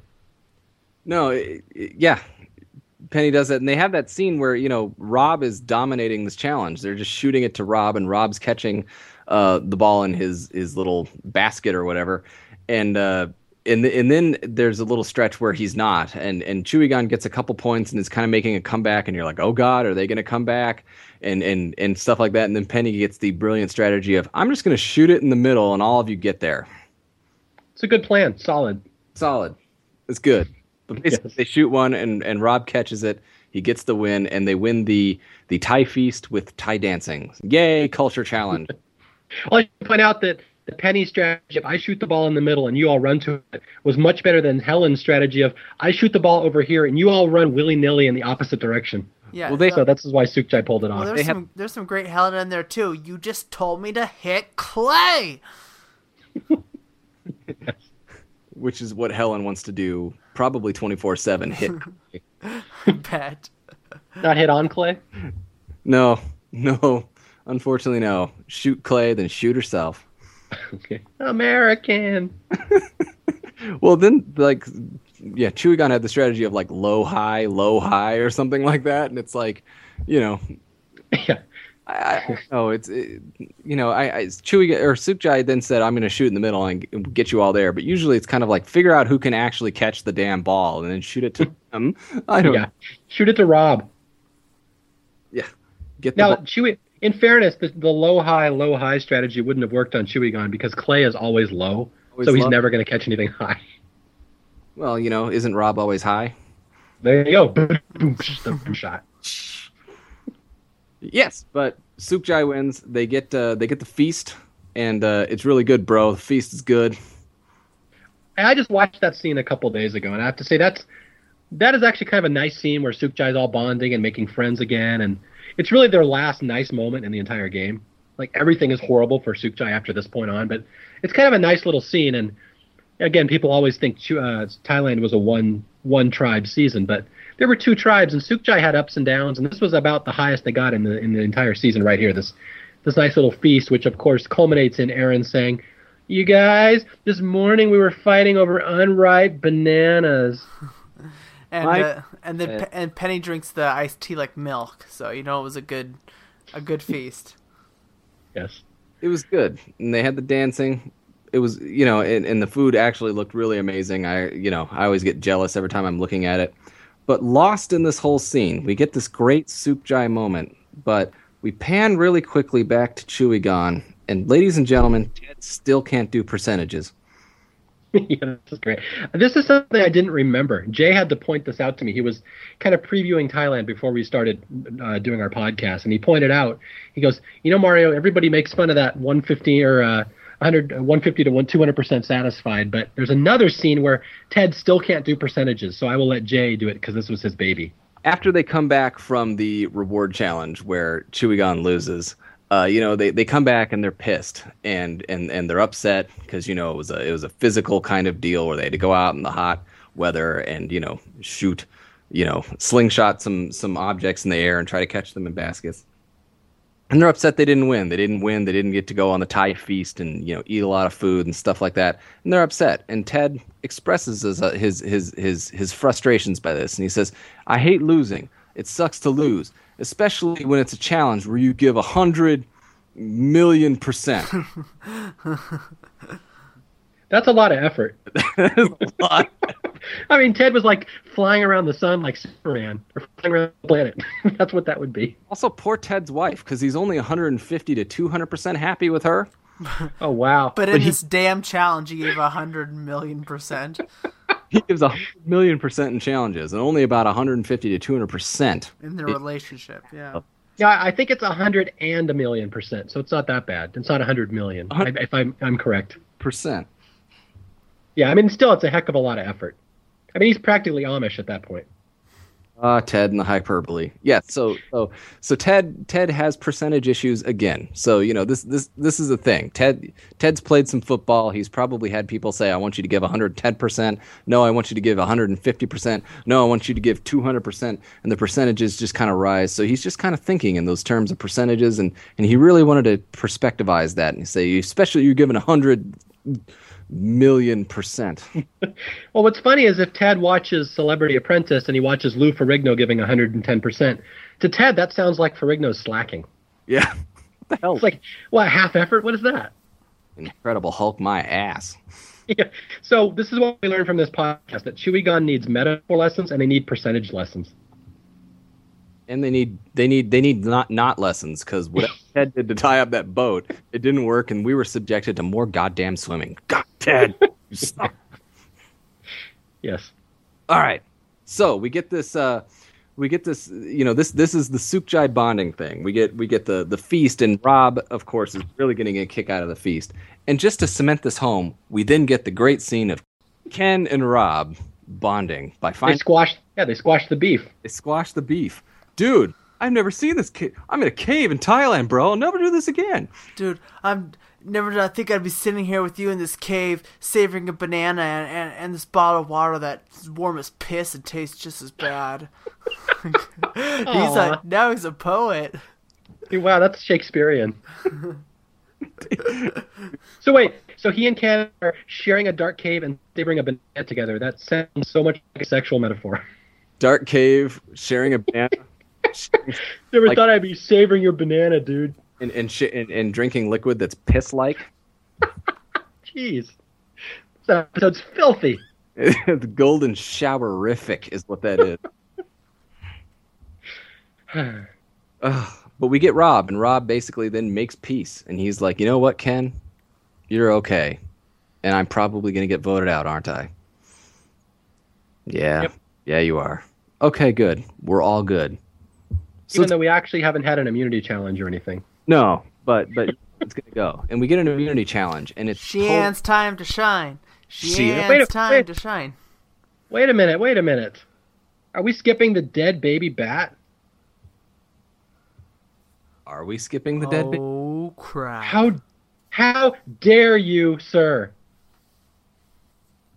Oh. Was that episode 6 or episode 5? Was it 6? This is episode 6. Jan finds the dead baby bat. Let's do that. Yeah, we forgot about this gem in there. Sorry. Yeah, we just think that they're always swimming, so we forget about these other things.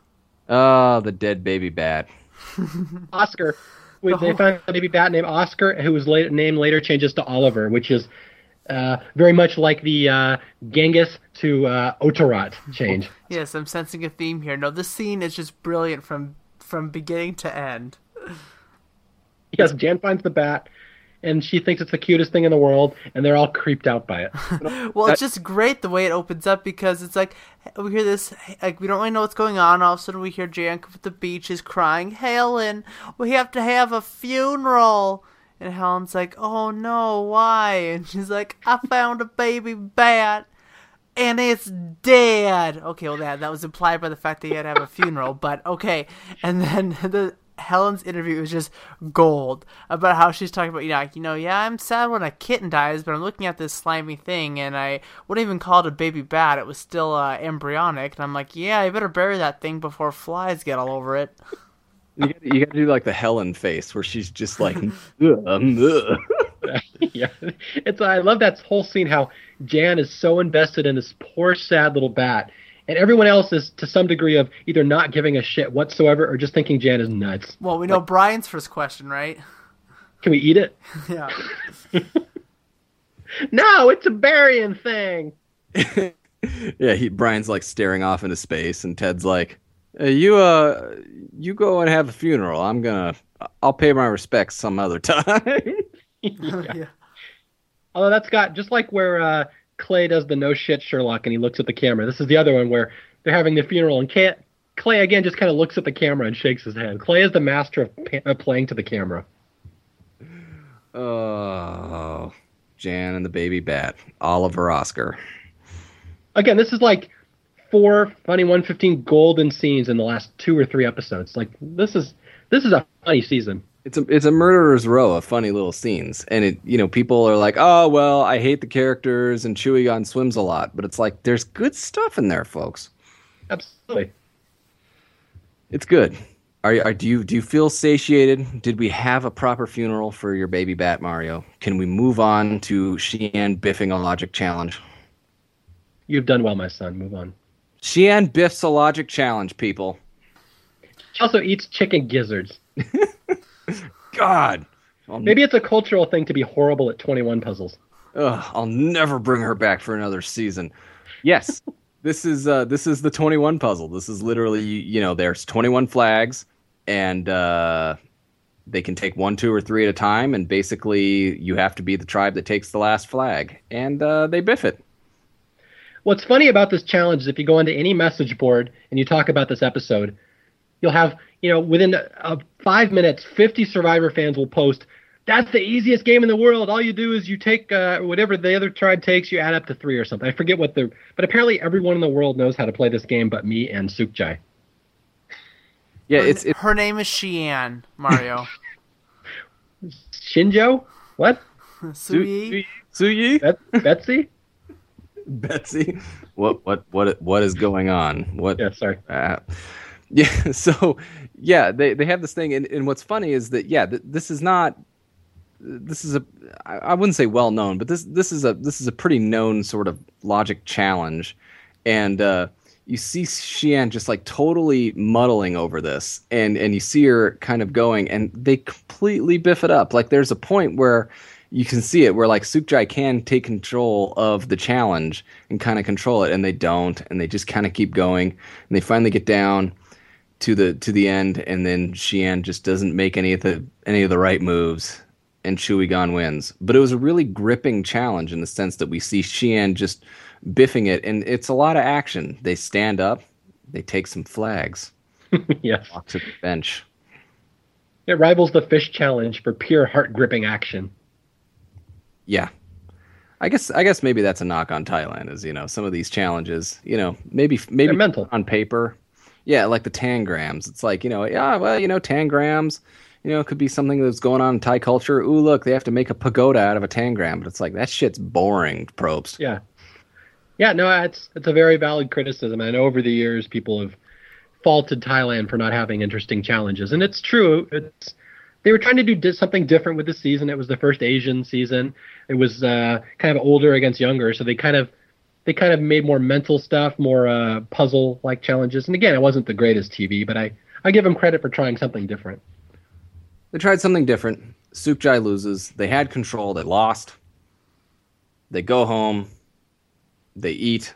And as they're eating in the dark, Rob has an epiphany. And again, great scene. I don't think this made the 115, but, Rob professing his love for everything in the universe is a fun scene. And actually, as within Rob and his bros and his whatevers and stuff like that, he does actually have a nice moment. And, it is one of those nice things that Survivor does provide for people where, they go out there and they kind of find themselves a little bit. And, Rob does say, I'm not very close with my dad, and now I want to go talk to him. And, he does have some sort of revelations on, hey, I'm going to go home. I'm going to be a better person. Family's what's important. I've learned this stuff. And it's like, all we've seen from Rob up to this point is very cartoonish, but, he does kind of have an epiphany at this moment. And it's kind of a fun scene because I think everyone kind of gets touched. And this is kind of why Sukjai falling apart in the next few episodes sort of gets sad, is because we kind of get the sense that they really did bond in this episode, that they really did kind of come together a little bit. And they got to destroy themselves, which is fun for us as an audience. Yeah, this scene gets mentioned a lot when people talk about the more touching Survivor scenes, which is kind of funny because when it first aired, I don't remember thinking it was touching at all because it was hard to take Rob seriously. Like you didn't realize at the time when you're watching it, like when it was first airing, are they making fun of Rob? Are they being ironic and making him come off like an idiot here? So it's hard for me to really say that scene was touching the first time. Although the more I see it, the more I realize it was totally played legit. At the time, Rob had been such an ironic, unintentionally funny character. That was a tough scene for me to actually take seriously. I wasn't sure where they were going with it. Yeah, I agree. You can get way more out of it now when you're watching it that first time. You're so over Rob when you're actually watching the show and thinking that this guy could actually win the $1 million that you just kind of want to get rid of him. But when you go back and can appreciate him more as a character, yeah, you can get a little bit more out of it. Right, Yep. because I think what cements that scene is actually his reactions and stuff at Tribal Council, which comes afterwards. And so the scene happens and you're like, okay, what the hell did I just see? But then, with everything that goes on at Tribal Council and just the way he leaves, where, he's hugging people and peace and love and all that sort of stuff, and he leaves, and you're like, oh, crap, he was probably serious in that scene, but you didn't. Yeah. You didn't take it the first time, This is Rob just going, oh, dude, I'm going to talk to my dad, bro. Oh my God, I totally want to talk to him. Nothing's more important than family, guys. This is the real deal. This is what I'm saying, and like. This is Rob who's, been yelling and, saying profane things and just, getting on everyone's nerves and all that sort of stuff. And you're like, what the hell is this coming from? This is weird. This is dumb. This is something. But, then you see at the end, you're like, oh my God, maybe he actually did mean that crap. Yeah, I have to say it's much more touching. Like you see, he gets voted out at Tribal Council. They cast a vote for him. And you think he's going to snap or say something like Robish. But instead, he just sees his name. He's like, 2 B's, guys. I got 2 B's in my name. These guys. Yeah, and then he gets voted out. It's sad and touching, and he waves, and they cut away. And I think it would have been hilarious if they would have ruined that whole thing and have Rob screaming and running down the ramp saying "bananas." That'd have been funny if they would have edited that in or something like that. Scumbags. Scumbag. No, yeah, you would think that Rob Zabachnik would make a big stink upon leaving, but he didn't. He was super nice. 2 B's, guys. 2 B's. 2 B's. Great quote for a great character. And yeah, Rob was one of those guys I didn't really appreciate at the time. I mean, he was kind of funny. I love some of his antics. I don't remember him being a particularly major character in my mind. No. Yeah, but he really grows on you the more you watch Thailand. He was a unique energy that you hadn't seen a lot of in Survivor up to that point. I wish we could find footage of the pre-jury vacation between him and Gandia. I want to see those two interact. Oh my God. That's how Rob. Oh, wow. And of course, John and Tanya sleeping next to each other. Well, that's a whole other something else going on. We have round 2 of the sexy biting, and Ted's not involved. Oh God. My God, Paul. That's horrible, Paul. Fantastic. Oh, that's fantastic. I just love it. All right, so Rob's gone, which is sad. And this whole episode is about Rob. And what's funny is that they do show you the reconciliation of Rob, how he, is completely on the outs with his tribe, completely on edge, his fight with Ken at the beginning. And then we see him coming together. We see the tribe coming together. He comes with peace. He has a really nice vote out. It's a really good thing. But all this is, shoved aside because we are in episode 7. Yes. A ridiculously good episode, and it's good because this is a twist of all twists. I'm telling you now, this is fantastic. And this is an episode that I think is misunderstood by a lot of people. So I'm glad we're getting into this one. No, this is good, and what kicks off the episode, why this is going to be a good episode, is that they get body paint. Yeah, it's always a good thing. I don't remember a lot of specifics about that scene. Just whenever I think of Thailand, I picture Ted in that insane gold head. I was just going to say, Ted the ridiculously weird Oscar statue. Yeah, I know. He looks like he should be in like the movie Immortals or something, flying around in bullet time. So what happens is they get each tribe, there's 5 people on each tribe now. Right? Yeah, yes. we're even. Mm-hmm. Yeah, we're even. 5 people on each tribe. And so the tribe gets, in the tree mail, they get body paint in 5 different colors. And the tree mail just basically says, one of you pick a color, don't you can't use multiple colors. Just pick one color and decorate yourself and come to the place when you're told to. And so they pick colors and stuff like that. And, most people are just putting, like Brian kind of makes himself like an orange beard or some crap. And, they're kind of just doing like weird tribally looking streaks and patterns. Like Ken they make a little police badge on him and he's blue for a cop and all that sort of stuff. And Ted picks gold and Ted's like, I have the greatest idea. I'm going to make myself like gold member. Yeah, I know. Isn't that how the lady died in Goldfinger? Yeah. You cover yourself in paint and you suffocate? You suffocate in paint. He made himself like an Oscar statue. Like Ted is just this, big bald dude, and he was like, I'm going to take my huge dome and I'm just going to gold it all. That's fantastic. I also remember Helen looking like the Joker. Yeah, Helen looks creepy in this thing. Not a good look. She does purple all up and down the side of her face. Yeah. She looks like Heath Ledger. I thought she looked like Oscar the baby bat. That's similar. Yes. By the way, did you notice in this challenge when they paint each other and they pair up with someone on the other tribe, every pair is boy-girl. It's male and female in every single pair. It's just an odd little quirk that happened. I didn't know that. How interesting. Yeah. So there you go. Yeah. So they get to the place, and then Jeff's like, we have a fun little basket for you guys. And basically how it is you're just going to get to know someone on the other tribe, and you've picked it by having the colors that you've chosen. So like, Clay and Sheehan both had red, and so they got to go and talk. And their basket was they got to go to the Chewy camp. And I think Helen and Ken got to go to the Sukjai camp. And then the other 3 just got to go somewhere and talk. And I forgot who picked gold for Sukjai, but having to stare at Ted for the whole time had just got to be. Aaron. Was it Aaron? Yeah, I think it was Aaron. Yeah, Ted lucked out with Aaron. Good for him. So they go and Brian is trying to bond with someone. That's always fun. Which he does well. He's with Penny, right? With Penny. Brian gets Penny, and they're just going, and it's great. And Clay goes with Sheehan, and what's great is that Xian was like, I was just gonna sit there and suss it out, but then Xian basically spills the entire Sukjai guts to Clay, and Clay's just sitting there going, well, golly. Hellfire.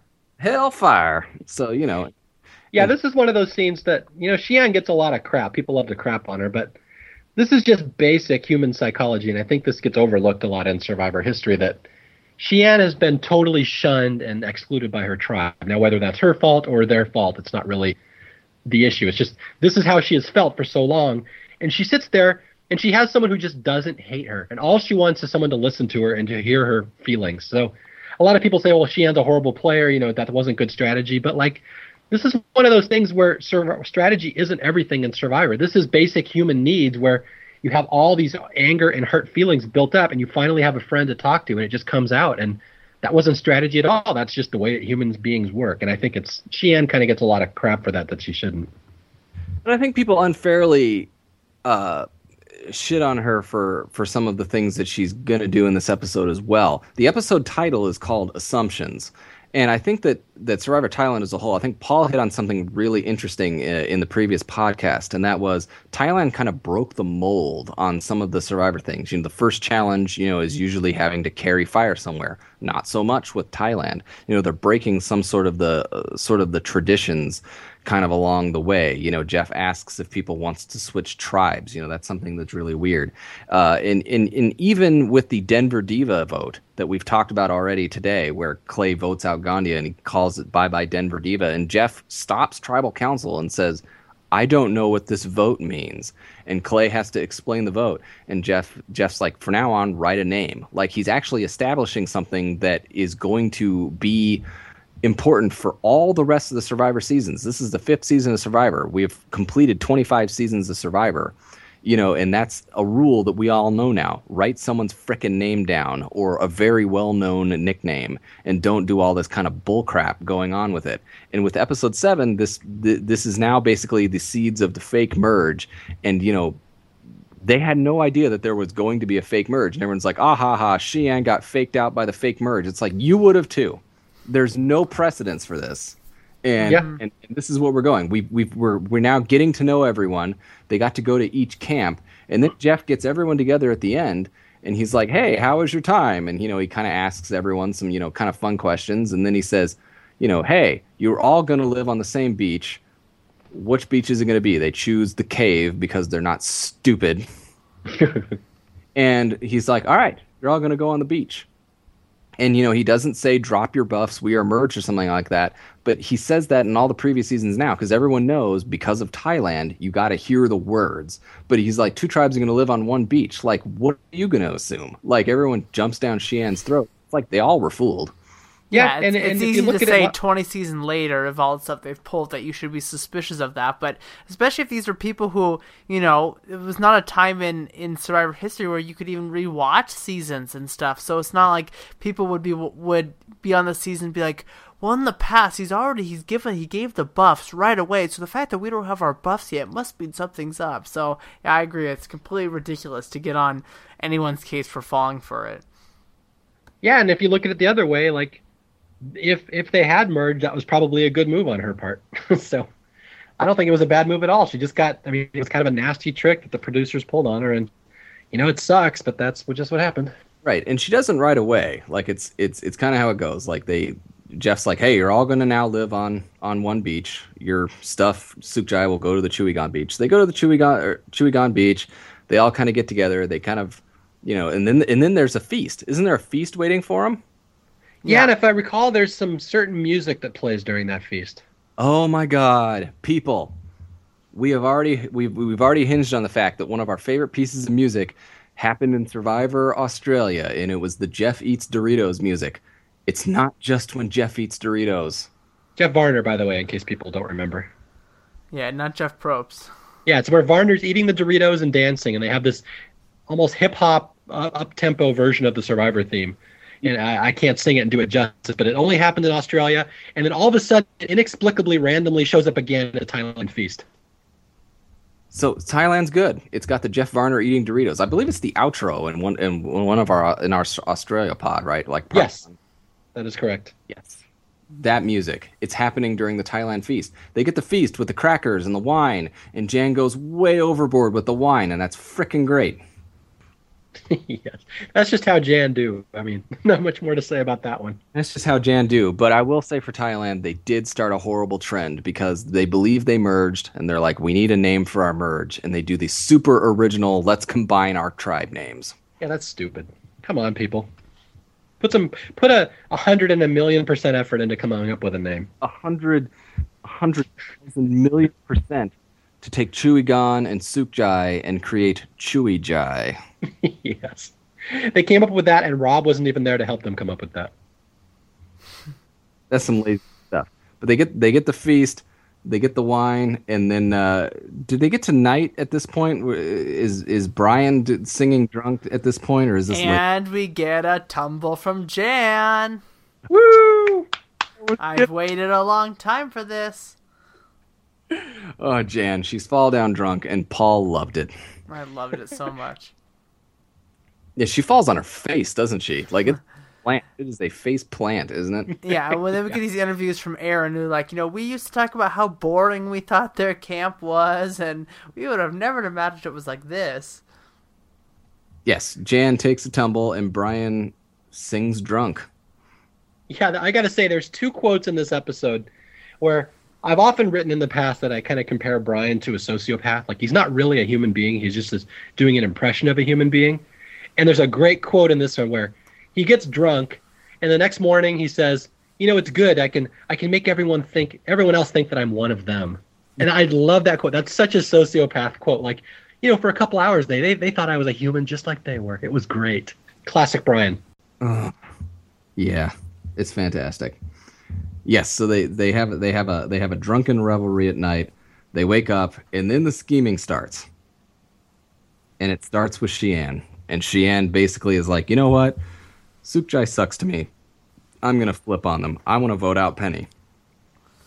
And one thing we didn't touch on even right before we even get the body paint this episode is we get a lot of attention about Ken talking to Xi'an about how they don't trust Penny. Penny, it's been up to no good, and Ken even says, I can picture exactly how she was like in high school. So we kind of go into this episode thinking, okay, well, Jake, because we talked about previously how it's really kind of unclear where the alliances break down in Sukjai, and what we've seen Aaron make some comments about Xi'an, but we never have really seen Penny and Xi'an not get along until this episode. But we do see Xi'an, having somewhat of a good relationship with Jake, which we kind of knew, and with Ken.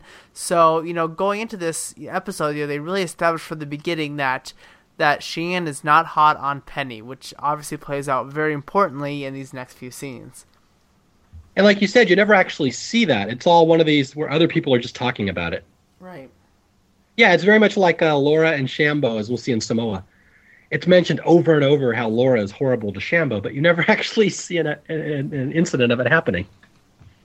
Right. They keep talking about how, like, Penny is this, Penny is that. We don't see a lot of it. Yeah, exactly. It's like, it's kind of a forced edit. And it's particularly interesting in this episode. I just noticed when I was watching this one the other day is that for some reason, Erin suddenly becomes the narrator of the season. She has like 10 confessionals in this one episode.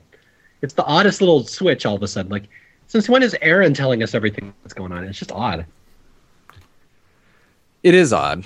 It's tough, and I think that it adds to the complexity of we don't know quite the breakdown of Sukjai because Paul's right. We do get Xi'an talking. We know that she's on decent terms with Jake, and she talks with Ken quite a bit. But the way this episode shakes out, and I even think it doesn't even go down to the fact that they all thought Xi'an was flipping on their tribe. Like, I think that if had Sukjai gone to tribal council, like, and there wasn't even a fake merge, like they just were on separate beaches, they had a challenge, Sukjai loses, they go to tribal council, I think probably Xi'an goes. And what's tough is that we kind of are led to believe that she's on good terms with a couple people in the tribe, and I think she is. And they're trying, they're like, well, that Penny, she's not super trustworthy, but Penny's safe. She's within those people, and it's just really weird. Yeah, that's like you said, all you really know is that Xian's probably gone next. But if you look at the relationship logically, it should have been a really tight vote because, like you said, Xian was tight with Ken and with Jake. Jake, yeah, or whatever you call him, Rob. No. Oh boy, failed. Yeah, so yeah, it's just an odd episode. But yeah, like you said, Xian would have gone home next anyway. So the fake merge really alters nothing in the game whatsoever. So yeah, it was a big moment. It was a fun moment. But this episode doesn't change a whole lot in the season other than the season really comes down to one immunity challenge. Whoever wins this one is going to win the game. Chewie wins. They might have won it anyway, even without a fake merge. So, I mean, I doubt anything really changed with this episode. What happened to that immunity challenge? You know, just in the grand scheme of things, this is the they're in a prison. They've all shackled in some way, and then they have to use string and sticks and create poles and kind of fetch keys and get them. Like that challenge isn't that was used quite a bit in the early stages of Survivor, and it's not used as much anymore. Yeah, and it's kind of a fun challenge. It's one of those that anybody can win. It's really just a matter of how well can you tie knots on those sticks. Which apparently Brian can do, because Brian just owned that challenge. Yeah, I will say one thing. It was kind of sad that they didn't use this challenge in season 1 because Richard really could have used it to escape from jail. So it's kind of ironic. That's like the one season they didn't use the escape from prison challenge. We love you, Richard, by the way. Paul said that joke, not me. That was good. Send all hate mail to Paul Asleson at montana.com. Unless you want to send pity hate mail to Jay Fischer, because he could use any email. Oh, man, I tell you. Inbox is just empty. So, yes, but then we get the fun scene where, Xian's just like, you know what, I'm going to vote out Penny. We're all Chewy, Jai. Everything's great. And they get to the reward, or the immunity challenge, and Jeff's like, are you guys ready? And they're like, yeah, this merge has gone great. And Jeff's like, I didn't say anything about a merge. Remember who was the person that says it and Jeff corrects her? Was it Aaron? Aaron. It's once again our narrator for the episode, Aaron. That's the one way that Aaron will be remembered. Whenever they want to, reference the fake merge, you get some Aaron in there saying, I would have never expected that our merge would have gone as smoothly as it had. You said merge. Yes. Yeah. I certainly didn't say anything to give you that impression, did I?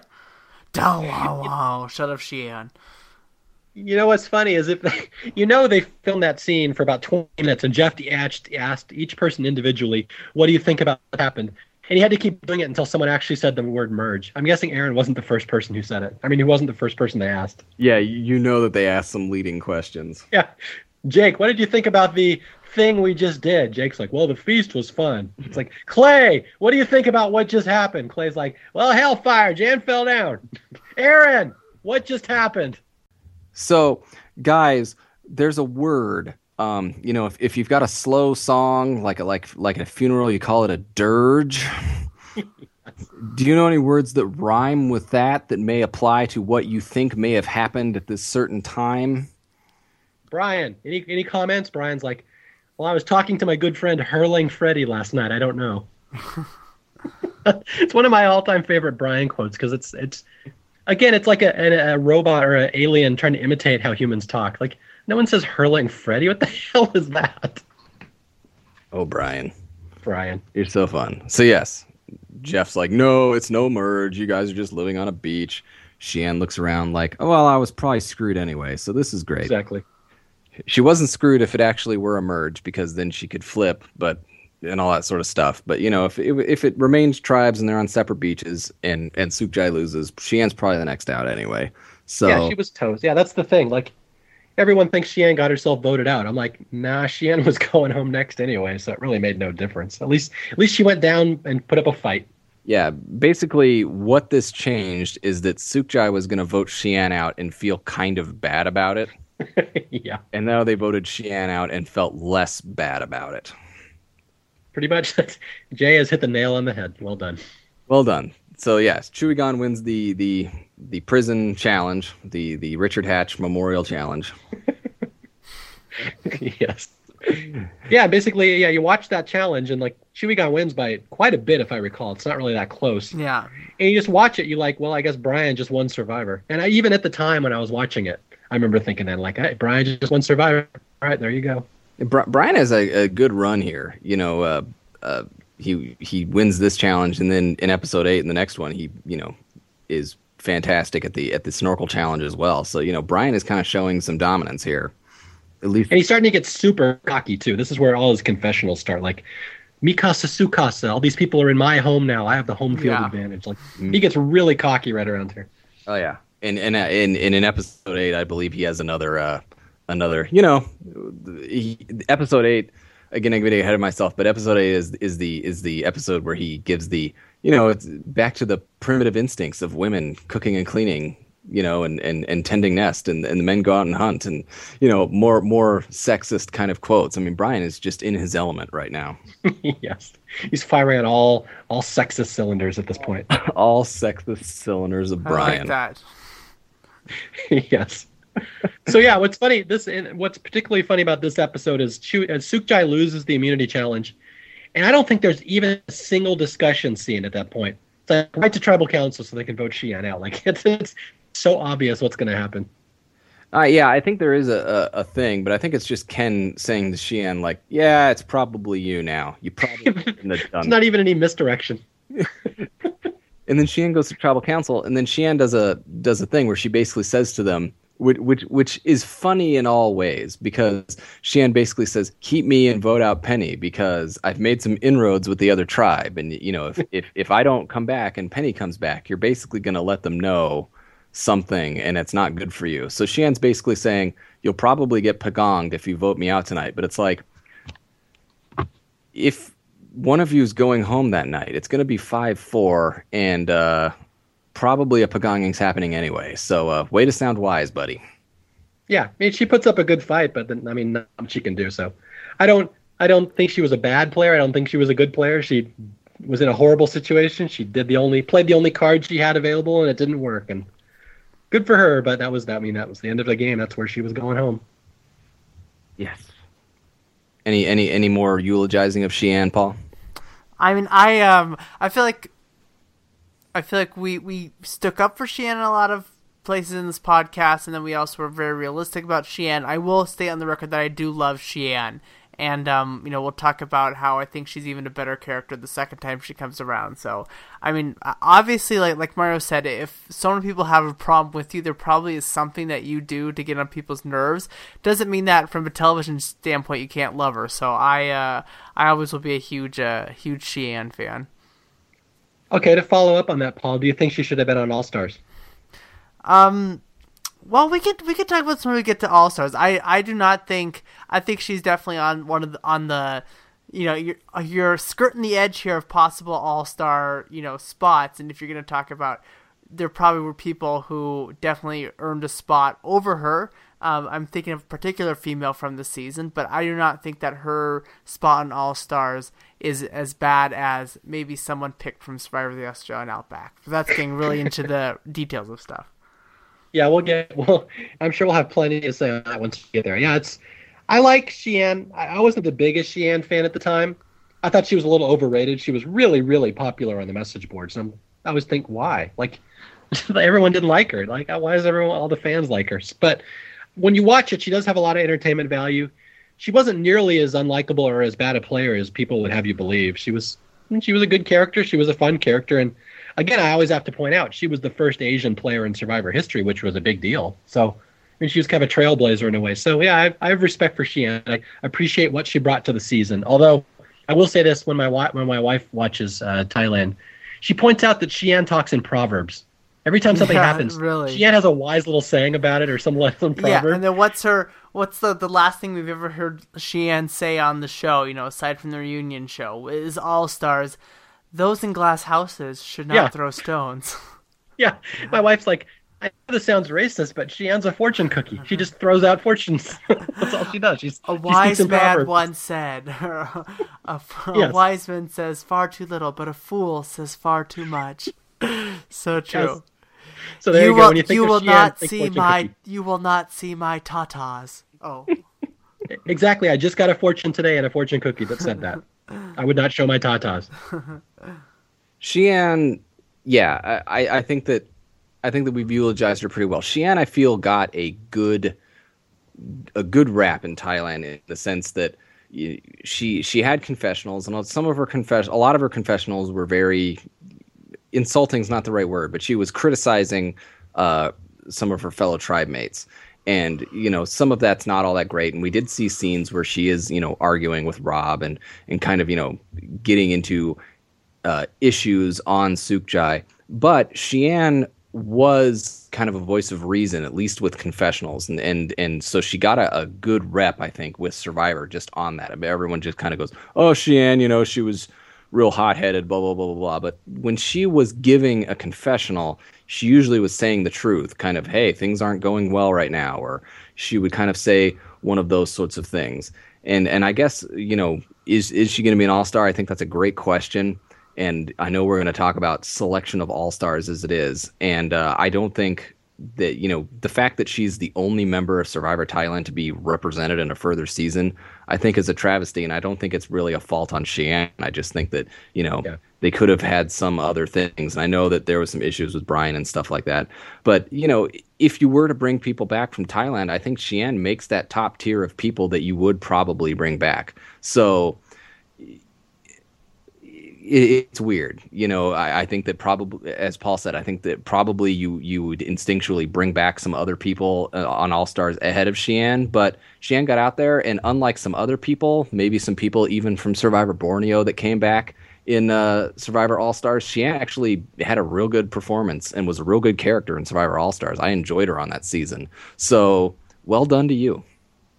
Yeah, I agree. She was one of my favorites in All-Stars, and I wasn't expecting that at all, but she had some really good moments in that season, and sad to say she's one of the few who had lots of good moments in that season. She's maybe one of the only few whose reputation got better because of All-Stars. Take note, people. Mario used All-Stars and favorites in the same sentence. Yeah, I'm going to edit that together, so it's just like, All-Stars is my favorite season. I love it, love it, love it. I want to sexy bite it. I am not going to sexy bite All-Stars, you bastard. You're going to make him say love it. Look, made it so easy, I'll just take out the knot. I am going to sexy bite All-Stars. You're going to make him say love it, love it, love it. Did he turn into Max Headroom? Holy crap. Paul doesn't know who that is. He's too young. No idea. Wow. Max Headroom joke. People, we are in uncharted territory. K-Pax, Max Headroom. I should point out that it's 3:30 in the morning where Jay is right now when we're recording this. Jay is so loopy right now. So if you can't understand what we're saying, that's why. He's like Russell Swan right when he hit his head on that challenge. He's so loopy right now. Damn, this sucks. All right. It's whack. It's whack. Do we want to do episode 8? I think we should stop now. It's been 2 hours. Yeah, we can lump, because I think we picked up speed. We did 4 episodes this time, and I think luckily for us, by the time we tackle the next set of episodes, there's those three of these next or 4 are a little bit easier to lump together and get through. So yeah, we got to get to the end, and I think we're gonna have a lot of talk about just the end and about Brian and Clay and kind of how all that shakes out. So I think that'll take quite a bit of our time, but I think we can kind of speed through these next episodes. Not that they're bad, but the writing is on the wall now. We've hit the fake merge. Sukjai has lost. Yeah, the rest of the season, basically Brian wins, Brian wins, Brian wins, Brian wins. That's how it goes. Yeah. With a CC Heidick cameo. With a CC Heidick cameo. So part 3 of Survivor Historians Thailand podcast is going to be CC Heidick and Brian winning. And we're going to talk about those things quite a bit. Everything else just kind of lumps in there. And maybe some Jake Love. I don't know. It's funny, if Clay Jordan was listening to this podcast, he heard the name Cece and he already popped a boner. That's how excited he is for the next part of the podcast. You can just see it. You can just see his face just light up. Yes.